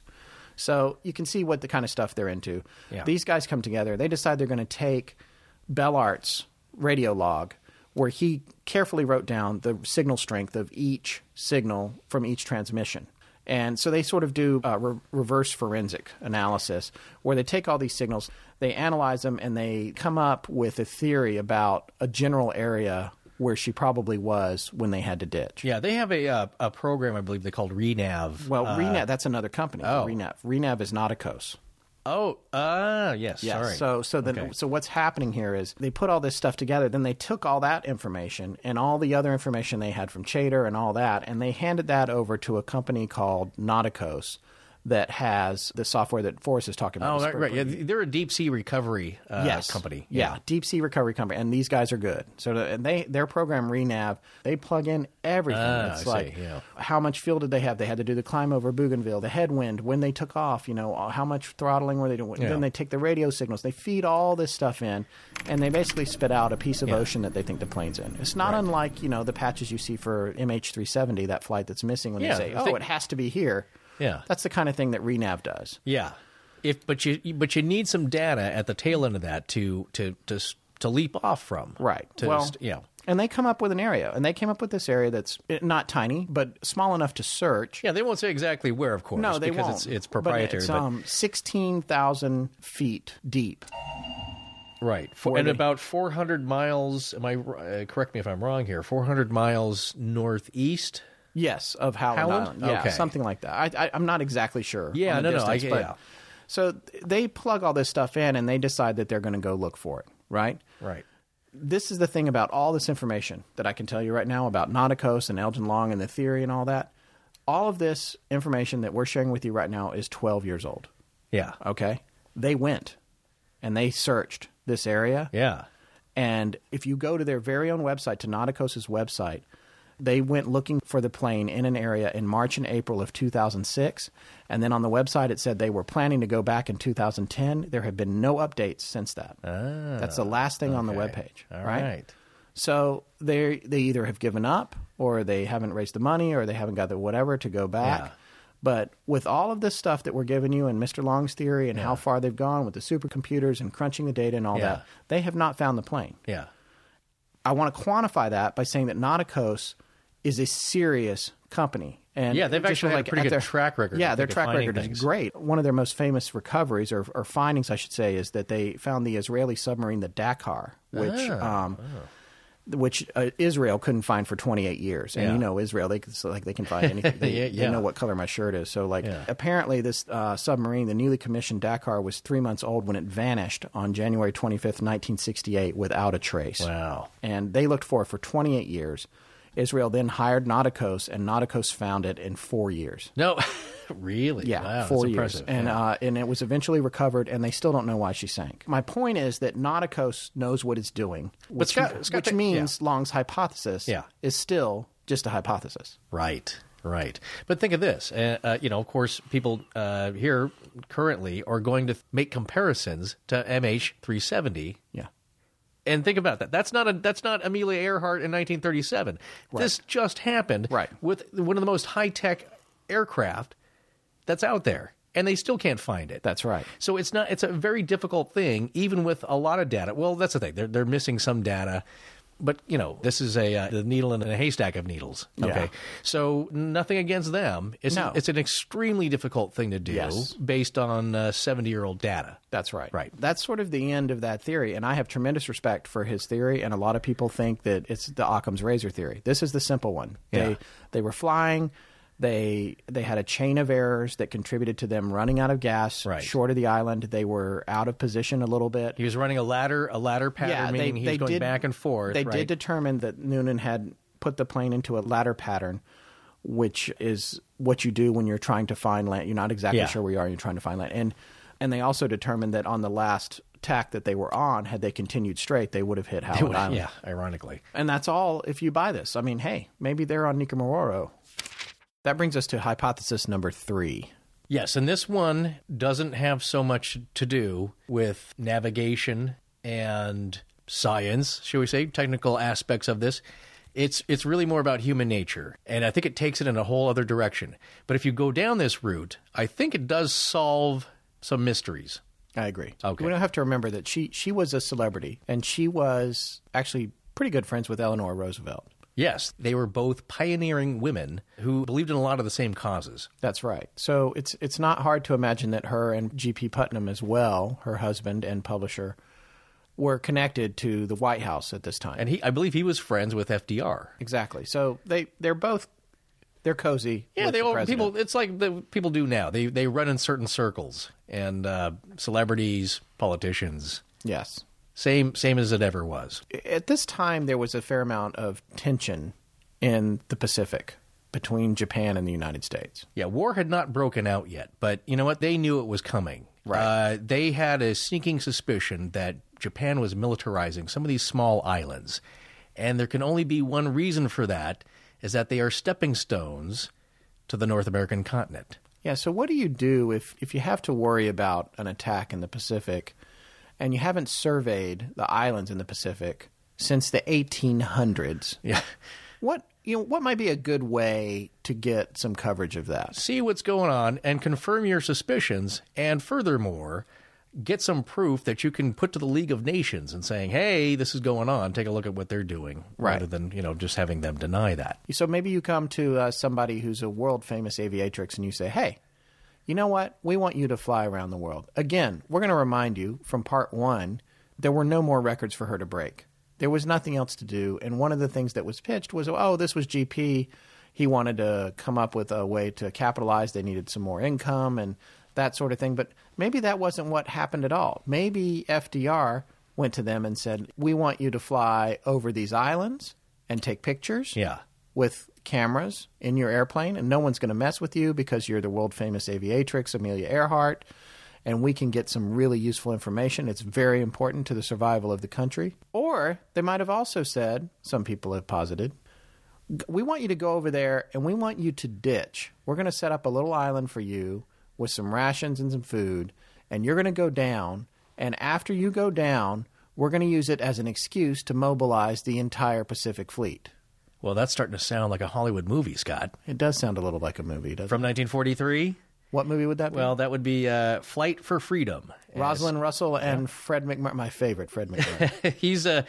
It's My Three Sons. Yeah, My Three Sons. Everybody's also, famous favorite dad. Yes, and also my favorite Double Indemnity. role, Double Indemnity, Oh, yeah, and The Cane Mutiny. Oh, yeah. Unbelievable. Sorry. Yeah, he's got Sorry, quite a my- range. There are some interesting, I wouldn't say coincidences, but some connections, at least, between this movie, which I actually just found today before we started recording here. It's featured. Sorry to interrupt. It's large segments of it are featured in the In Search Of that we have on our website. Yes. If you want to see just pieces of it. Okay, so in 1943, this movie Flight for Freedom comes out, and as we said, it's got Rosalind Russell and Fred McMurray kind of playing Amelia Earhart and a Fred Noonan type character. Fred McMurray is basically a rival pilot who ends up falling for her, and the story was going to be towards the end of the journey was going to join her on one of these islands and help her, get home. There'll be a widespread search for you. Public opinion will demand it.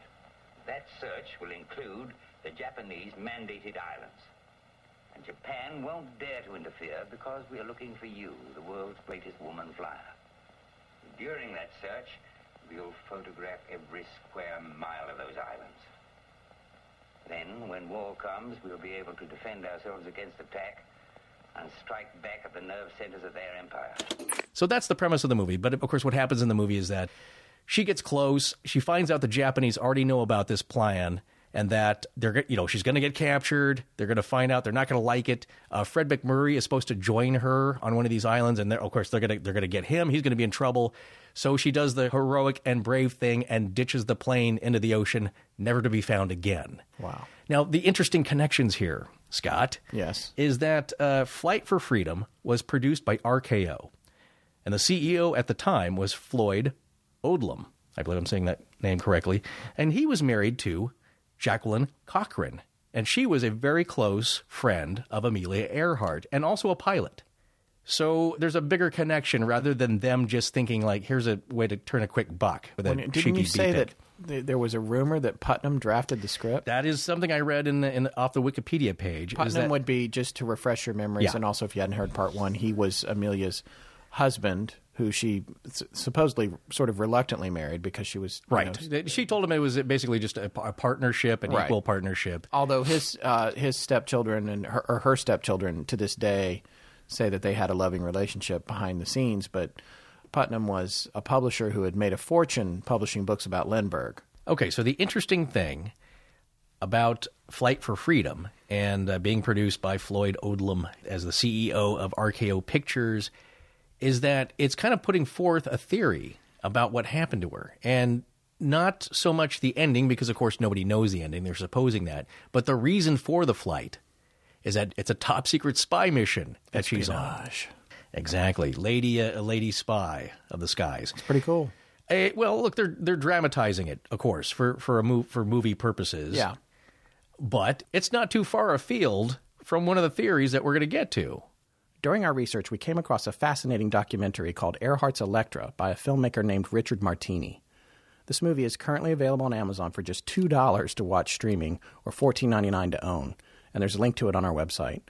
But I got to tell you, I found myself slack-jawed while watching it. The witness interviews featured in it are game changers, including a series of interviews with local Saipanese that T.C. Buddy Brennan III did in the 80s and would be lost to time without him, because most of the witnesses have passed away. You guys should also visit earhartonsaipan.com. It's an affiliated site of Martini's in collaboration with explorer Mike Harris Sr., which has a fascinating update that was just posted to it 4 days before we posted this episode. And before we move on, I also want to cite author Mike Campbell's website, earharttruth.wordpress.com, as well as his book, Truth at Last, which we have a link to on our website if you'd like to purchase it. Mr. Campbell's site is another great repository of fascinating information related to the case, including his highlighting of celestial navigator, former airline pilot, and member of the Amelia Earhart Society, Gary LePuc's observations about the stamping seen on Tiger's aluminum artifact. All right, so getting back to Richard Martini's documentary regarding the idea that Earhart was captured by the Japanese and taken, her and Noonan were both taken and held prisoner on the island of Saipan, where they were interrogated for several years. This theory seems like when I first started doing this research, this theory to me sounded the most far out. And I was like, that's just, really? yeah, I was just like, that's wacky. You know, and the whole spy thing, it's like, oh, that's Cloak and Dagger. That's just the movies or whatever. Yeah. And then like held prisoner and eventually executed. That's what the rumor was on Saipan. I was just like, this seems crazy, you know? But then once we started digging into this and I started looking, and it's not just the information isn't just coming from Martini's documentary.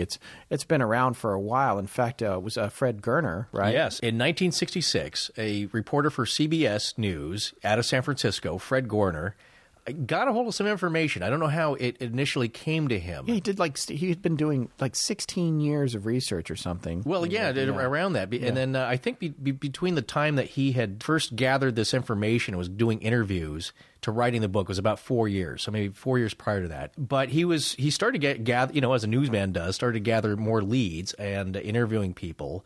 And then finally, I'm just saying, In Search Of, he said he'd been researching it for 16 years. Oh, yeah. No, I'm sure by the time they interviewed him years later, not in 66. Right. Of course, that he'd been doing it. Oh, right. You're saying that he'd been doing it for 4 years, wrote the book, and then kept working. Right. But something intrigued him because he was getting these reports. And look, what we're going to get at here is that this is nothing new.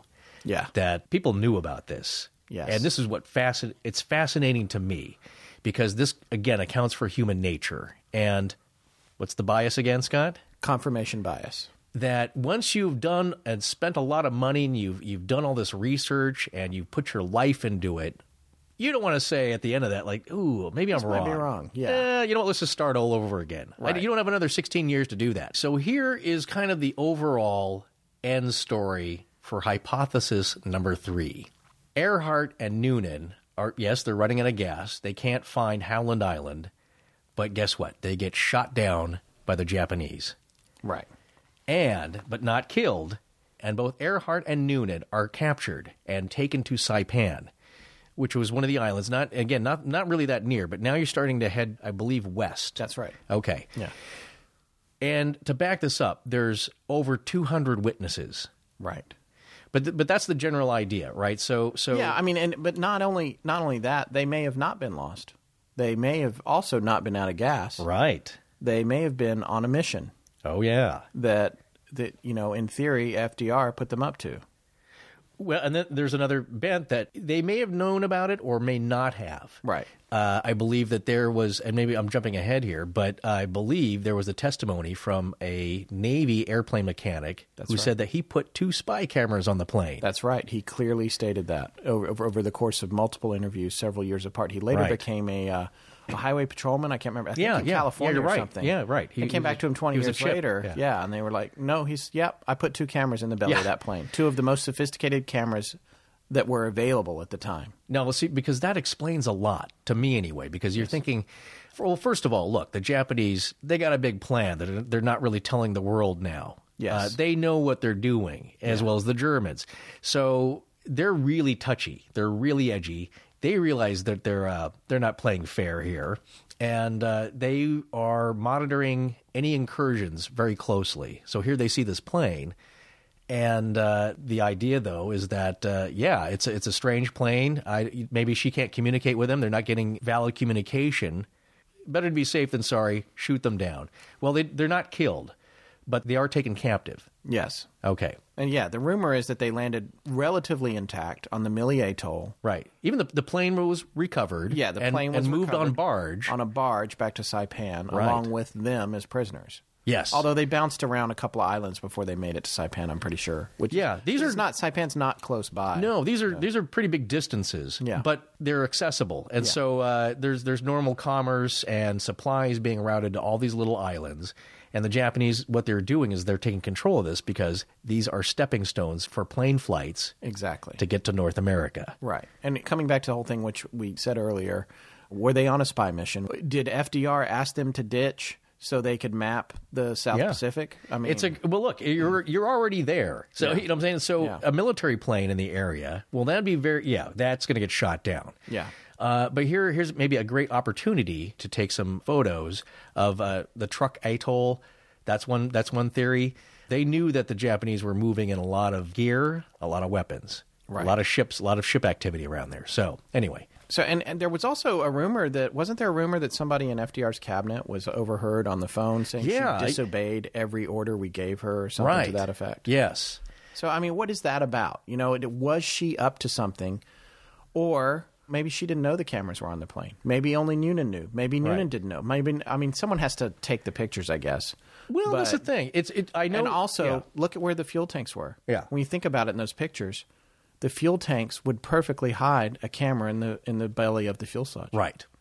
It would be right on top of it. This is the thing. We don't know these things. So the plane is lost. Whatever it is, it's unrecoverable at this moment in time. Yeah. So we're not going to know. But there's people who testified that this happened.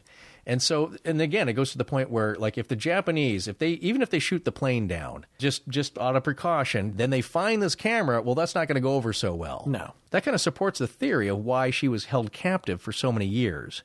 Okay, so now we're talking about 1937. Move forward to the time of the United States Marines and the U.S. Navy liberating the island of Saipan. So now we're talking June 1944. And it was a really awful battle. They thought about 60,000 Japanese soldiers were defending the island. So the first wave of Marines didn't even make it to the beach.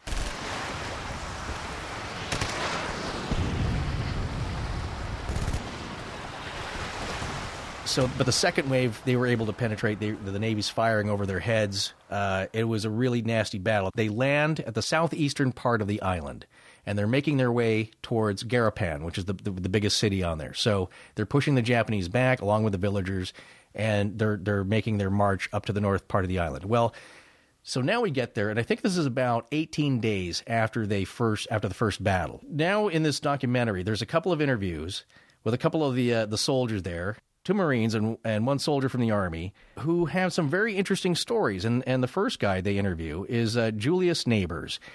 He was a U.S. Marine who went in with the invasion, and he was a code clerk, meaning that it's his job to decode messages sent over the radio, punch it into his machine because they don't know who's listening.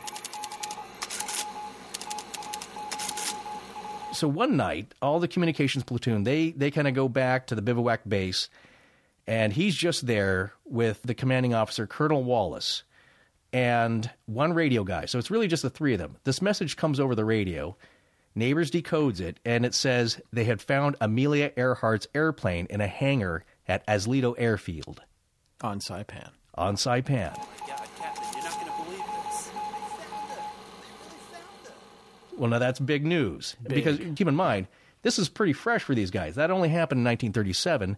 This is 1944. So they all knew with the story. And at this point in time, the theory is that she crashed in the ocean, ran out of fuel. It's been 7 years since she disappeared. It's been 7 years. Yeah. That's the accepted theory. Right. They don't know where she is, but she's lost. She's no longer alive. So let me get this straight. You're telling me that the radio man, he's received a message where they're saying Amelia Earhart's plane is over here on the airfield in a hangar. Yes, Aslito Airfield is towards the north of the island. Right. It's near Garapan, I believe. Right. And I might be wrong about that, but how do we know that it's her Electro-10E? Well, we're going to get to that. Okay. I do know this. I know this. There were only, I think, 149 Electras built. There were 10 Bs and 10 whatever. Right. But the E's and the Bs looked very similar. But yeah, so there's not a lot of them. Well, there ain't a lot in Saipan. There shouldn't be any in There Saipan. shouldn't be. This is a civilian aircraft. Right. Made in America, flown by Americans. Right. She's taken it where nobody else has taken it. Right. Probably, I would guess, no further than Hawaii. Okay, so now we're a lot further away from there. So it's an unusual sight. It's like her and Fred Noonan being there themselves. There's not a lot of white people there. All right, so where are you? Okay, you're going to go on to another witness now?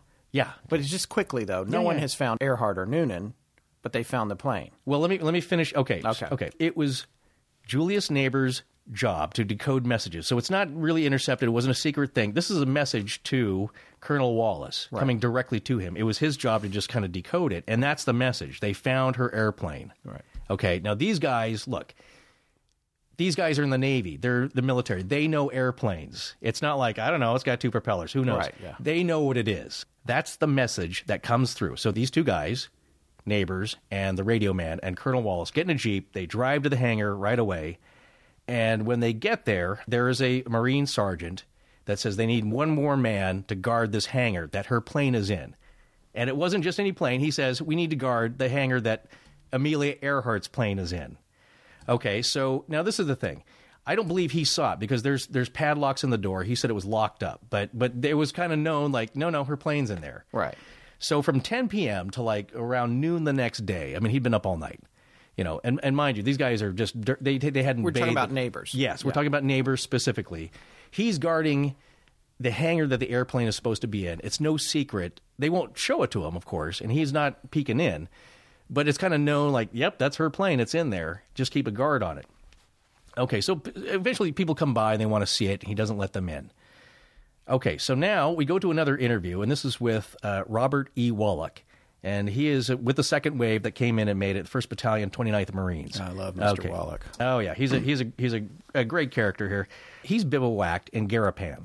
So that's where they set up camp. It's the largest village on the island of Saipan, and they're kind of camping around the ruins of a Catholic church there. So they're right next door to it. Yeah, they're right next door. Yeah. So and of course, the Americans they bomb the airfield, so it's a mess. Right. But there's buildings that are still standing there, and of course, in an airfield, there's offices there. So once this has happened, there's a lot of time for these guys to kind of poke around. So he goes into this office near the airfield, which is obviously occupied by Japanese officers, and he finds a safe. And of course, I love in the interview he says, "Well, look, I think I'm going to be a rich Marine here." Right. So he thinks he's found a bunch of money in the safe. So they had an explosives expert. Well, he had a buddy. Yeah, of course, some guy there is going to know something about explosives. He blows the doors off this safe. And now, he was a little disappointed. He said, I didn't find any money, but I found maybe something even more valuable. And what was that? It was a briefcase. And what was in it? Well, that's the thing. He pulled it out of the safe, and it was kind of heavy. And he was like, "Oh, it's going to be loaded with cash." He kind of runs out of the building or whatever, and he goes back and he finally gets to where he feels like he can open it up, and he opens it up and he looks inside of it. Let's see what we got. Whoa! And he cannot believe his eyes. He's looking at Amelia Earhart's papers, her passport, everything. All in the suitcase. Visas for countries that she was traveling through that she would have needed when she landed there. Yes.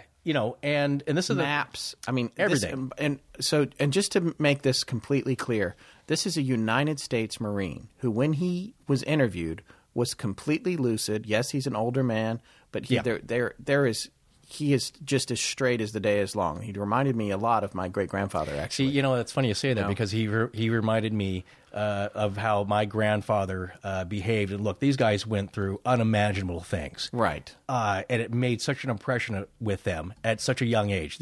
Again, these guys were 18 and 19. Some lied. Some were 17. Right.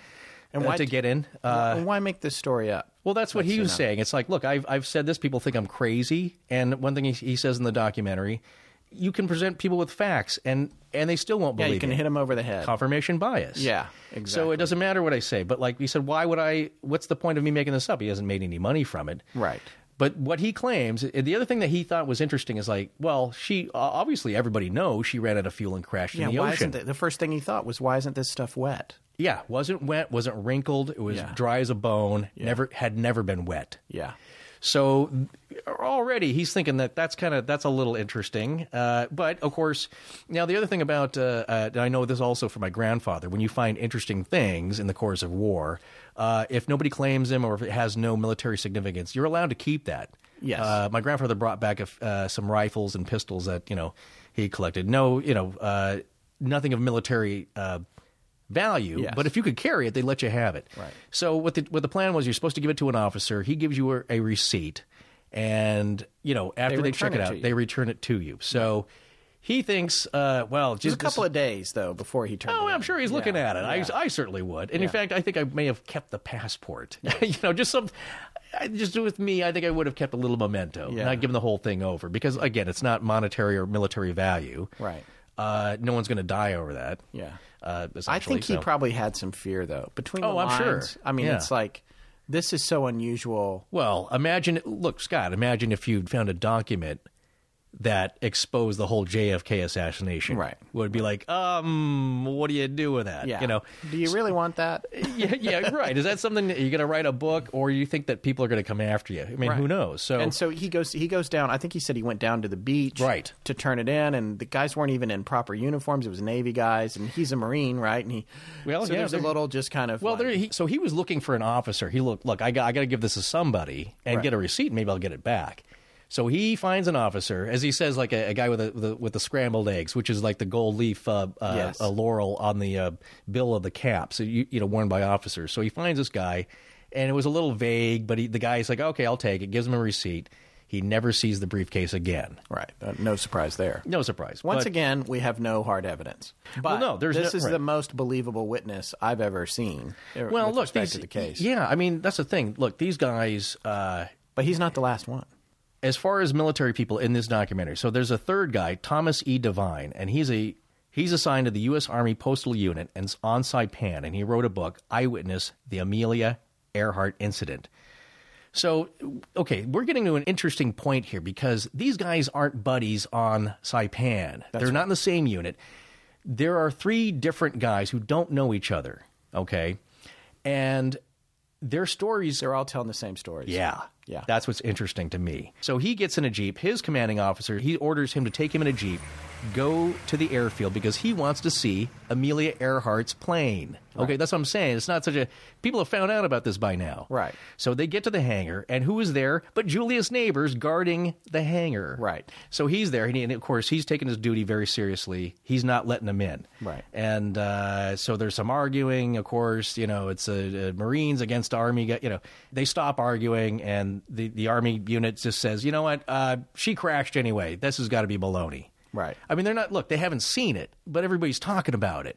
Of course, it's news. Right. So they drive off. But, okay, so that's one connection between 2 guys who don't really know each other. The other thing that it was interesting that Mr. Devine says is that he went to the Garapan prison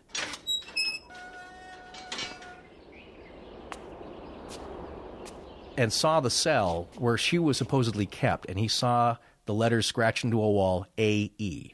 Somebody could have put that there. Who knows? Right. That's one little interesting bit. By the way, we have to come back to the non-military witnesses. Yes, we're getting that. We're basically covering the 3 guys Yes. that from this documentary anyway. Yeah. And I think their clips are on YouTube. You can, and it's just fascinating because they're telling a similar story where they kind of bump into each other. And the last part is Thomas Devine. There's a rumor that they're going to fly this plane. They're going to take it out for a spin, and he and neighbors saw this plane fly over. And what was interesting is they both said they saw the markings on it, NR 16020, which was Amelia Earhart's, plane identification numbers. Wow. They took the plane out for a spin. Come on, you got to fly it. It's here, and it's a piece of history, and it's hugely top secret. What a story. So. Right. So basically now 2 guys have snuck a peek at this thing flying over. This is another interesting bit here. A man by the name of James H. Nichols, and he's a retired Navy intelligence officer. And he comes and retrieves the briefcase, and he reportedly oversaw the destruction of the plane. Right. So he's getting orders. And I read somewhere before that... his orders were to rescue Earhart, if she was Noonan, alive, yeah. and Noonan, and get them out of there, or if they were dead, destroy all evidence of their existence there. Right. One of the guys, and I can't remember which one it was, took a Jeep, him and a friend of his. They rode down and snuck down. I think he said they drove down on the beach and snuck around up through the grass or something. Yeah. Laying down on their bellies. Right. What's going on over there? Let's go take a look. Get down. And saw with their own eyes the plane pulled out of the hangar onto the end of the tarmac. And then a bunch of guys jumped up on it and poured gasoline all over it. Yeah. Cleared it. And then they look up, this plane just unloads on it.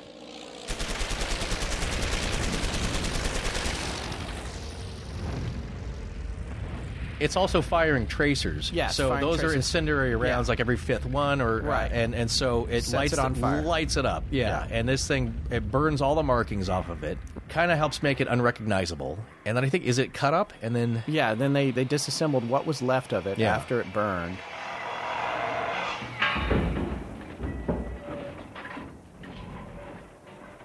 And buried it in the airfield, which was actually standard practice for destroyed aircraft. So it's somewhere. Right. So Martini made the documentary, believes that it's buried there. Yeah.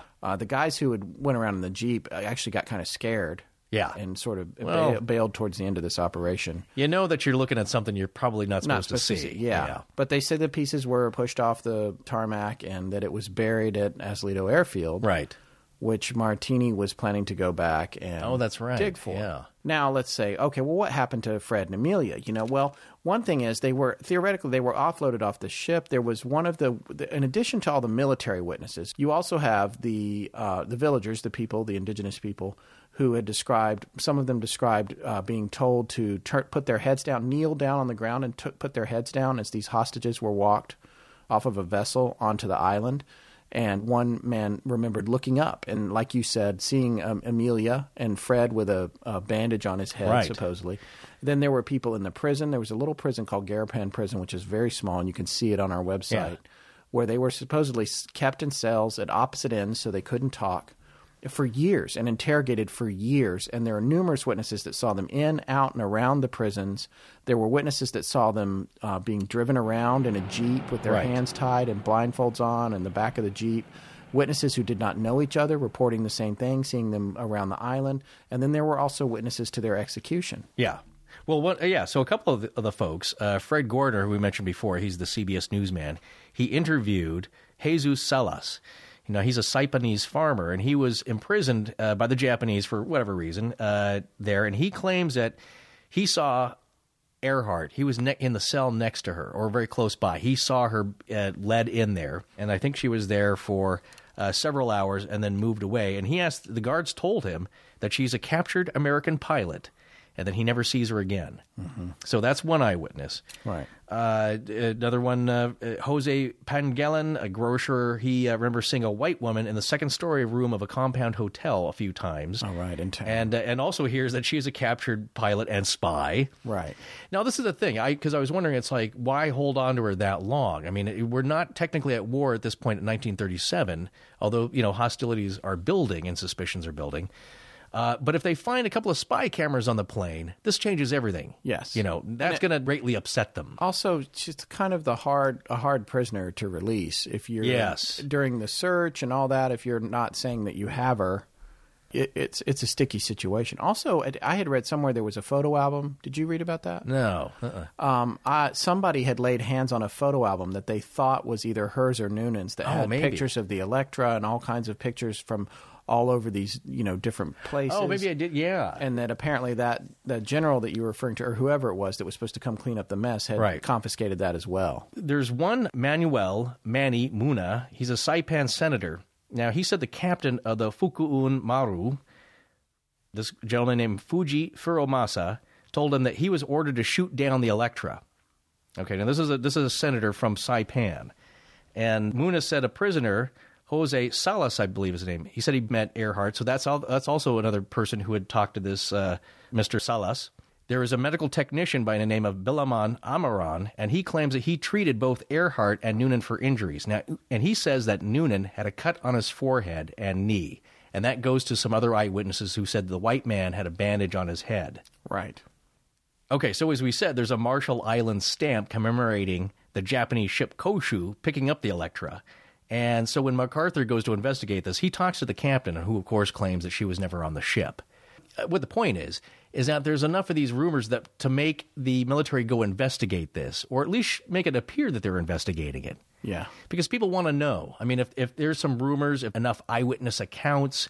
Well, and I think we should address, which we haven't yet, the end that they supposedly came to. I mean, there's eyewitnesses of that as well. There was the girl who I think was the daughter of the police captain. Yeah, she was the daughter. Supposedly saw Earhart taken out and executed she was told to kneel before a grave that had been dug, and this is kind of upsetting, frankly, but like there was a hole that had already been dug in the ground, and they asked her to kneel, and she refused, and they shot her in the chest, and she fell into the hole. Right. Now, who saw that was Michiko Sugita, and her father, Michio Suzuki. He was chief of police in Saipan in 1937. Right. And I don't know, but I guess she probably had access to, I don't think she wanted to go see this. I think, though, she was around when it happened, and that's what she claimed she saw. And then there was later rumors of 3 Japanese soldiers who were involved in the execution who later talked about it. Right. Yeah, and then I can't remember what happened to Noonan. He was executed as well, I believe. I think he was decapitated. Yeah, he was decapitated. Yeah, since he's the man, I think that's a samurai way of going out. Right. They just, with the katana and. This was theoretically up as many as 6 or 7 years later. It was prior to the liberation. Yeah. But some think only by possibly even just a few weeks. Right. So the idea, though, is that the Japanese know that the battle, the end is coming. Right. The beginning of the end, as Churchill would say, is coming. And so let's kind of mop this up. Let's deal with this problem. Now, in 1944, Stars and Stripes, which is the Armed Forces magazine, printed an article saying 2 GIs named Hansen and Burke dug up the graves of Earhart and Noonan on Saipan. Now, I don't know if that's substantiated. So they could move the bones, right? Yes. Move the evidence. Right. See, this is the thing, and we were talking about this earlier. Why would the United States cover this up, the military? Well, if you had, this is my thinking, is that if you'd find them, it's great. There's a big celebration. We found Earhart. We found Noonan. They're fine. We recovered them. We liberated the island. If you didn't and they were killed, well, you kind of put this, and they were on a spy mission. Yeah. Truth or not, you kind of put them up to it. You kind of maybe help cause this. Pretty big fail. So you want to kind of maybe just put this under the rug, so to speak. So. Yeah, and also it comes down to how do you deal with it diplomatically if the war's over. Yeah, what happens with Japan? How do you say, hey, you killed our, you sent her over here. I mean, it's a disaster. It's better that it goes away. Yeah. Now, if she's alive, well, I'm sure she's going to want to just play along. And let's get on to that. Yeah. And we can almost wrap this show up. The last thing I want to say is that Richard Martini did go back and dig up Aslito Airfield a year or two ago. I can't remember exactly when.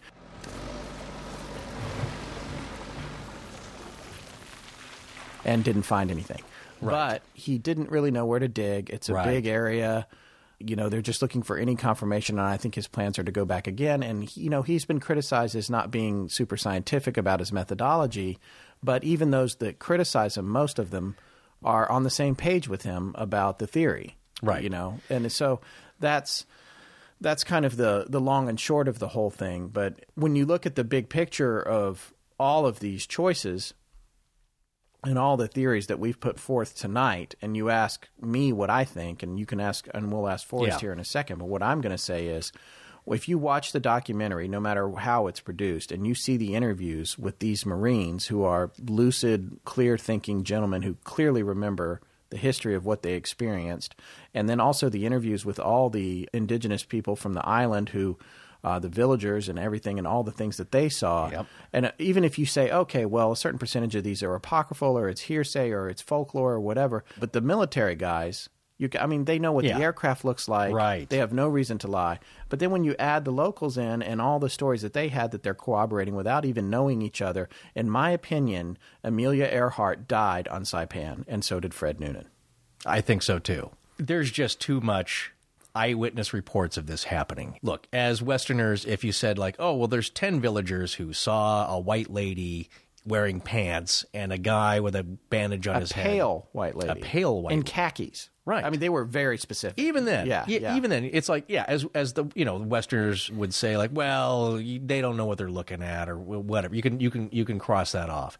There are over 200 villagers, people from the island and the nearby islands, that have stories about this, that saw something, that saw the people, they saw the plane, they talked to people. It's too much out there, you know what I'm saying? Yes. To ignore. Now, of course, there's no hard evidence yet of anything, but at what point does eyewitness testimony outweigh or at least measure up to hard evidence. Right. A piece of metal with rivets in it, which may or may not come from the plane, directional readings that may or may not be correct.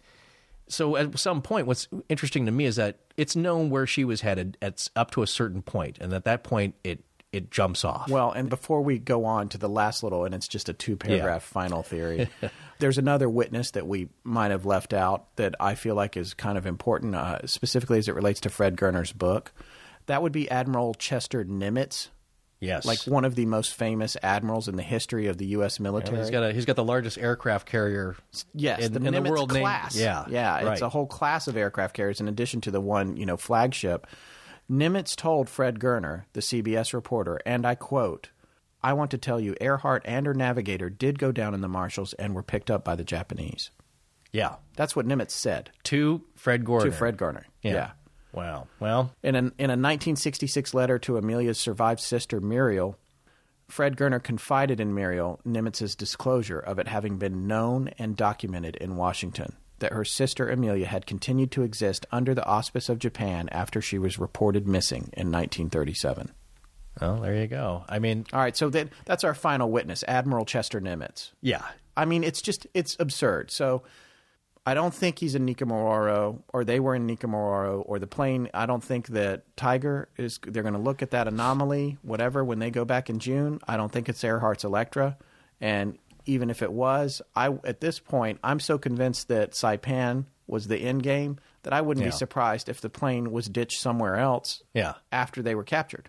Right. If it wasn't burned up on the runway. Except I believe that because these Marines cross-corroborated that story. Several. Yeah. And so I think the plane was probably destroyed on the runway. It all makes sense. It all comes together. So in conclusion, basically you have something that I think goes off of assumptions that they landed on an island and just lived out their days. But that's assuming a lot. Yes.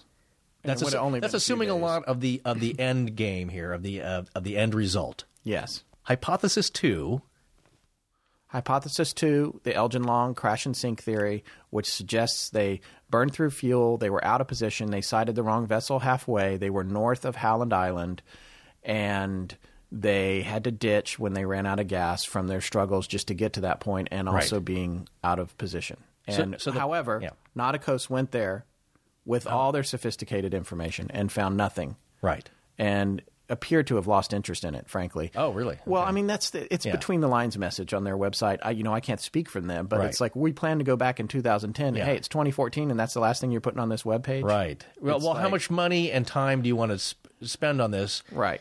Even if it's there, it's very unlikely that you'll find it. Then you really get sort of kind of off the deep end. There are people that suggested that all the messages that were supposed to take place between Earhart and the Itasca were pre-recorded on Earhart's side to cover up the spy mission. And that was the reason that there was never any interaction between Earhart and Chief Bellarts on the Itasca. Wow, that's interesting. And that those were transmitted from rogue ships that the military had put into place to draw the picture of where they went down or where they were. And then maybe they were supposed to ditch on this island with provisions like they suggested in the movie that Putnam supposedly sent the script in for. Right. I mean, you can start to reverse engineer all of this. Yeah. And so then maybe they were on this other course and they were going to ditch somewhere else, or maybe they were just supposed to ditch so that the search could be used to do reconnaissance. Or, I mean, there's a lot of different things. It's not that crazy, though, because, look, in World War II, all the chips are on the table. And Glenn Miller, the band leader, I think he did some spying. He was a known spy. Yeah. Yeah, and actually being a celebrity who's a world traveler, it's a perfect cover, and it's been done over and over again. Yeah. It's not that far-fetched. However, in terms of far-fetched and crazy, we got to hit the last one. Before we sign off, we got to talk about Irene Bolam. Yes. Now, this could be another 45 minutes of discussion because there was a whole thing where there was an article that was faked and they had different women. They were faking the photographs to make her look like Amelia and all this stuff. I don't even want to get into all that. Right. I just want to say that apparently there was a whole theory put forward, and the guy talks about it on the In Search Of episode, actually, where Earhart did ditch and that she lived and was, secreted back to the United States, where she took on the new identity of a woman named Irene Bolam and lived in New Jersey, or Bolam. Right. Well, it's the guy who puts forward this hypothesis retired Air Force Major Joseph Jervis. He says he's been studying Earhart for over 17 years. He knows her better than his own mother. Right. Okay, now he says the real mission, again, we're starting on a similar line here, and it diverges kind of wildly at some point. But he also says the real mission was to photograph the Truk Atoll where the Japanese were secretly fortifying. And then she was going to return to the U.S. with photographic evidence to present to the League of Nations to show that the Japanese were violating treaties. Right. So, but he says the Japanese had an aircraft carrier stationed between Canton Island and Hull Island, and that a Japanese Zero, a fighter plane, shot her down, and she made a crash landing near Hull Island. That's what he thought, yes. Yeah, that's based on his research. And then, based on his interpretation of civilian radio direction reports. And then he finds an aerial photo, again, going back to the photo of Hull Island, where he believes it shows a Japanese flag on Hull near the Electra. So, yeah. So he talks to a former Japanese soldier named Ramon Cabrera, which doesn't sound very Japanese, I know, but but he was there in 1937. Ramon Cabrera. So in 1937, a woman pilot was interrogated by a Japanese officer, then taken captive to Japan. Now, here's where this theory kind of takes a right or left turn, depending. Yeah. Because that's a little further. Now you're getting even further away. Yeah. So she's taken to Japan and held captive in the Imperial Palace for about 8 years. Okay, now here's the other interesting callback, or as I don't know what you say in showbiz here. Yeah. The tie-in, the callback, the button. Jacqueline Cochran, before the war, as the war is ending here, they secretly make a trip to Japan, and she removes Earhart before the U.S. occupation really hits full force, and Jacqueline Cochran is disguised as a nun doing this. Right. Now, if you remember earlier what we said, Jacqueline Cochran was an aviator, good friend of Amelia's. Who was married to the RKO guy. Who was married to so this Mr. is all Odlum. Stuff that he thought, yeah. Okay, so, and here's the other thing about this woman, Irene Bolam. A couple of things. A forensic analysis that a gentleman made, I can't remember what year, not too long ago, between Amelia and Miss Bolam concluded that their facial features differed too much for them to be the same person. Right. Additionally, she sued, I can't remember who, but she sued whoever published a book saying that she was Amelia. She sued for a lot of money and won. Yeah. For like slander or libel or something. Right. And there's press conferences where you can get, it's probably a YouTube video of her. Yeah, there's a clip of her. Very adamant. She is not happy about these allegations. I'm not, right. Because people are bothering her. The fantastic story, which makes me out to be some kind of a mystery woman, is utter nonsense. Oh, by the way, she went back to Jamesburg, New Jersey. Right? Jamesburg, yes. And so here's an interesting thing about Irene Bolam. And our least researched hypothesis. She was an active member of her church in New Jersey and had been going there for quite some time. And after initially refusing to comment about it to the press in 1982, in 1991, Monsignor James Francis Kelly finally admitted in a taped interview how his dear late friend, Irene Craigmille Bolam, indeed had been the former Amelia Earhart. He also mentioned how after the war, she stayed with him for 3 or 4 weeks as he helped her with her new identity, and he also afforded her ongoing counseling and spiritual guidance afterwards. Monsignor Kelly also described how, for her own non-specified reasons, she no longer wished to be known as Amelia Earhart. So that wraps up the longest show we've ever done. Yeah, I will be replaying this in our heads for years to come. Well, it's probably going to take me a month to edit it. Like, oh, wait, I've only got 4 days. 3. Anyway, thanks for listening. Come back in 2 weeks. We're going to have Mark DeAndre back, our guest from episode number 1. Awesome. He's going to take us on a special tour of a famous cemetery. Very cool. I want to thank Judson Crane for our amazing theme music, Ryan McCullough for world-class sound design, and Jim Creative Design. But most importantly, we want to thank our listeners. You can find us online at astonishinglegends.com, on Facebook at the Astonishing Legends Podcast, and also on Twitter. Copyright Scott Philbrook and Forrest Burgess. Good night.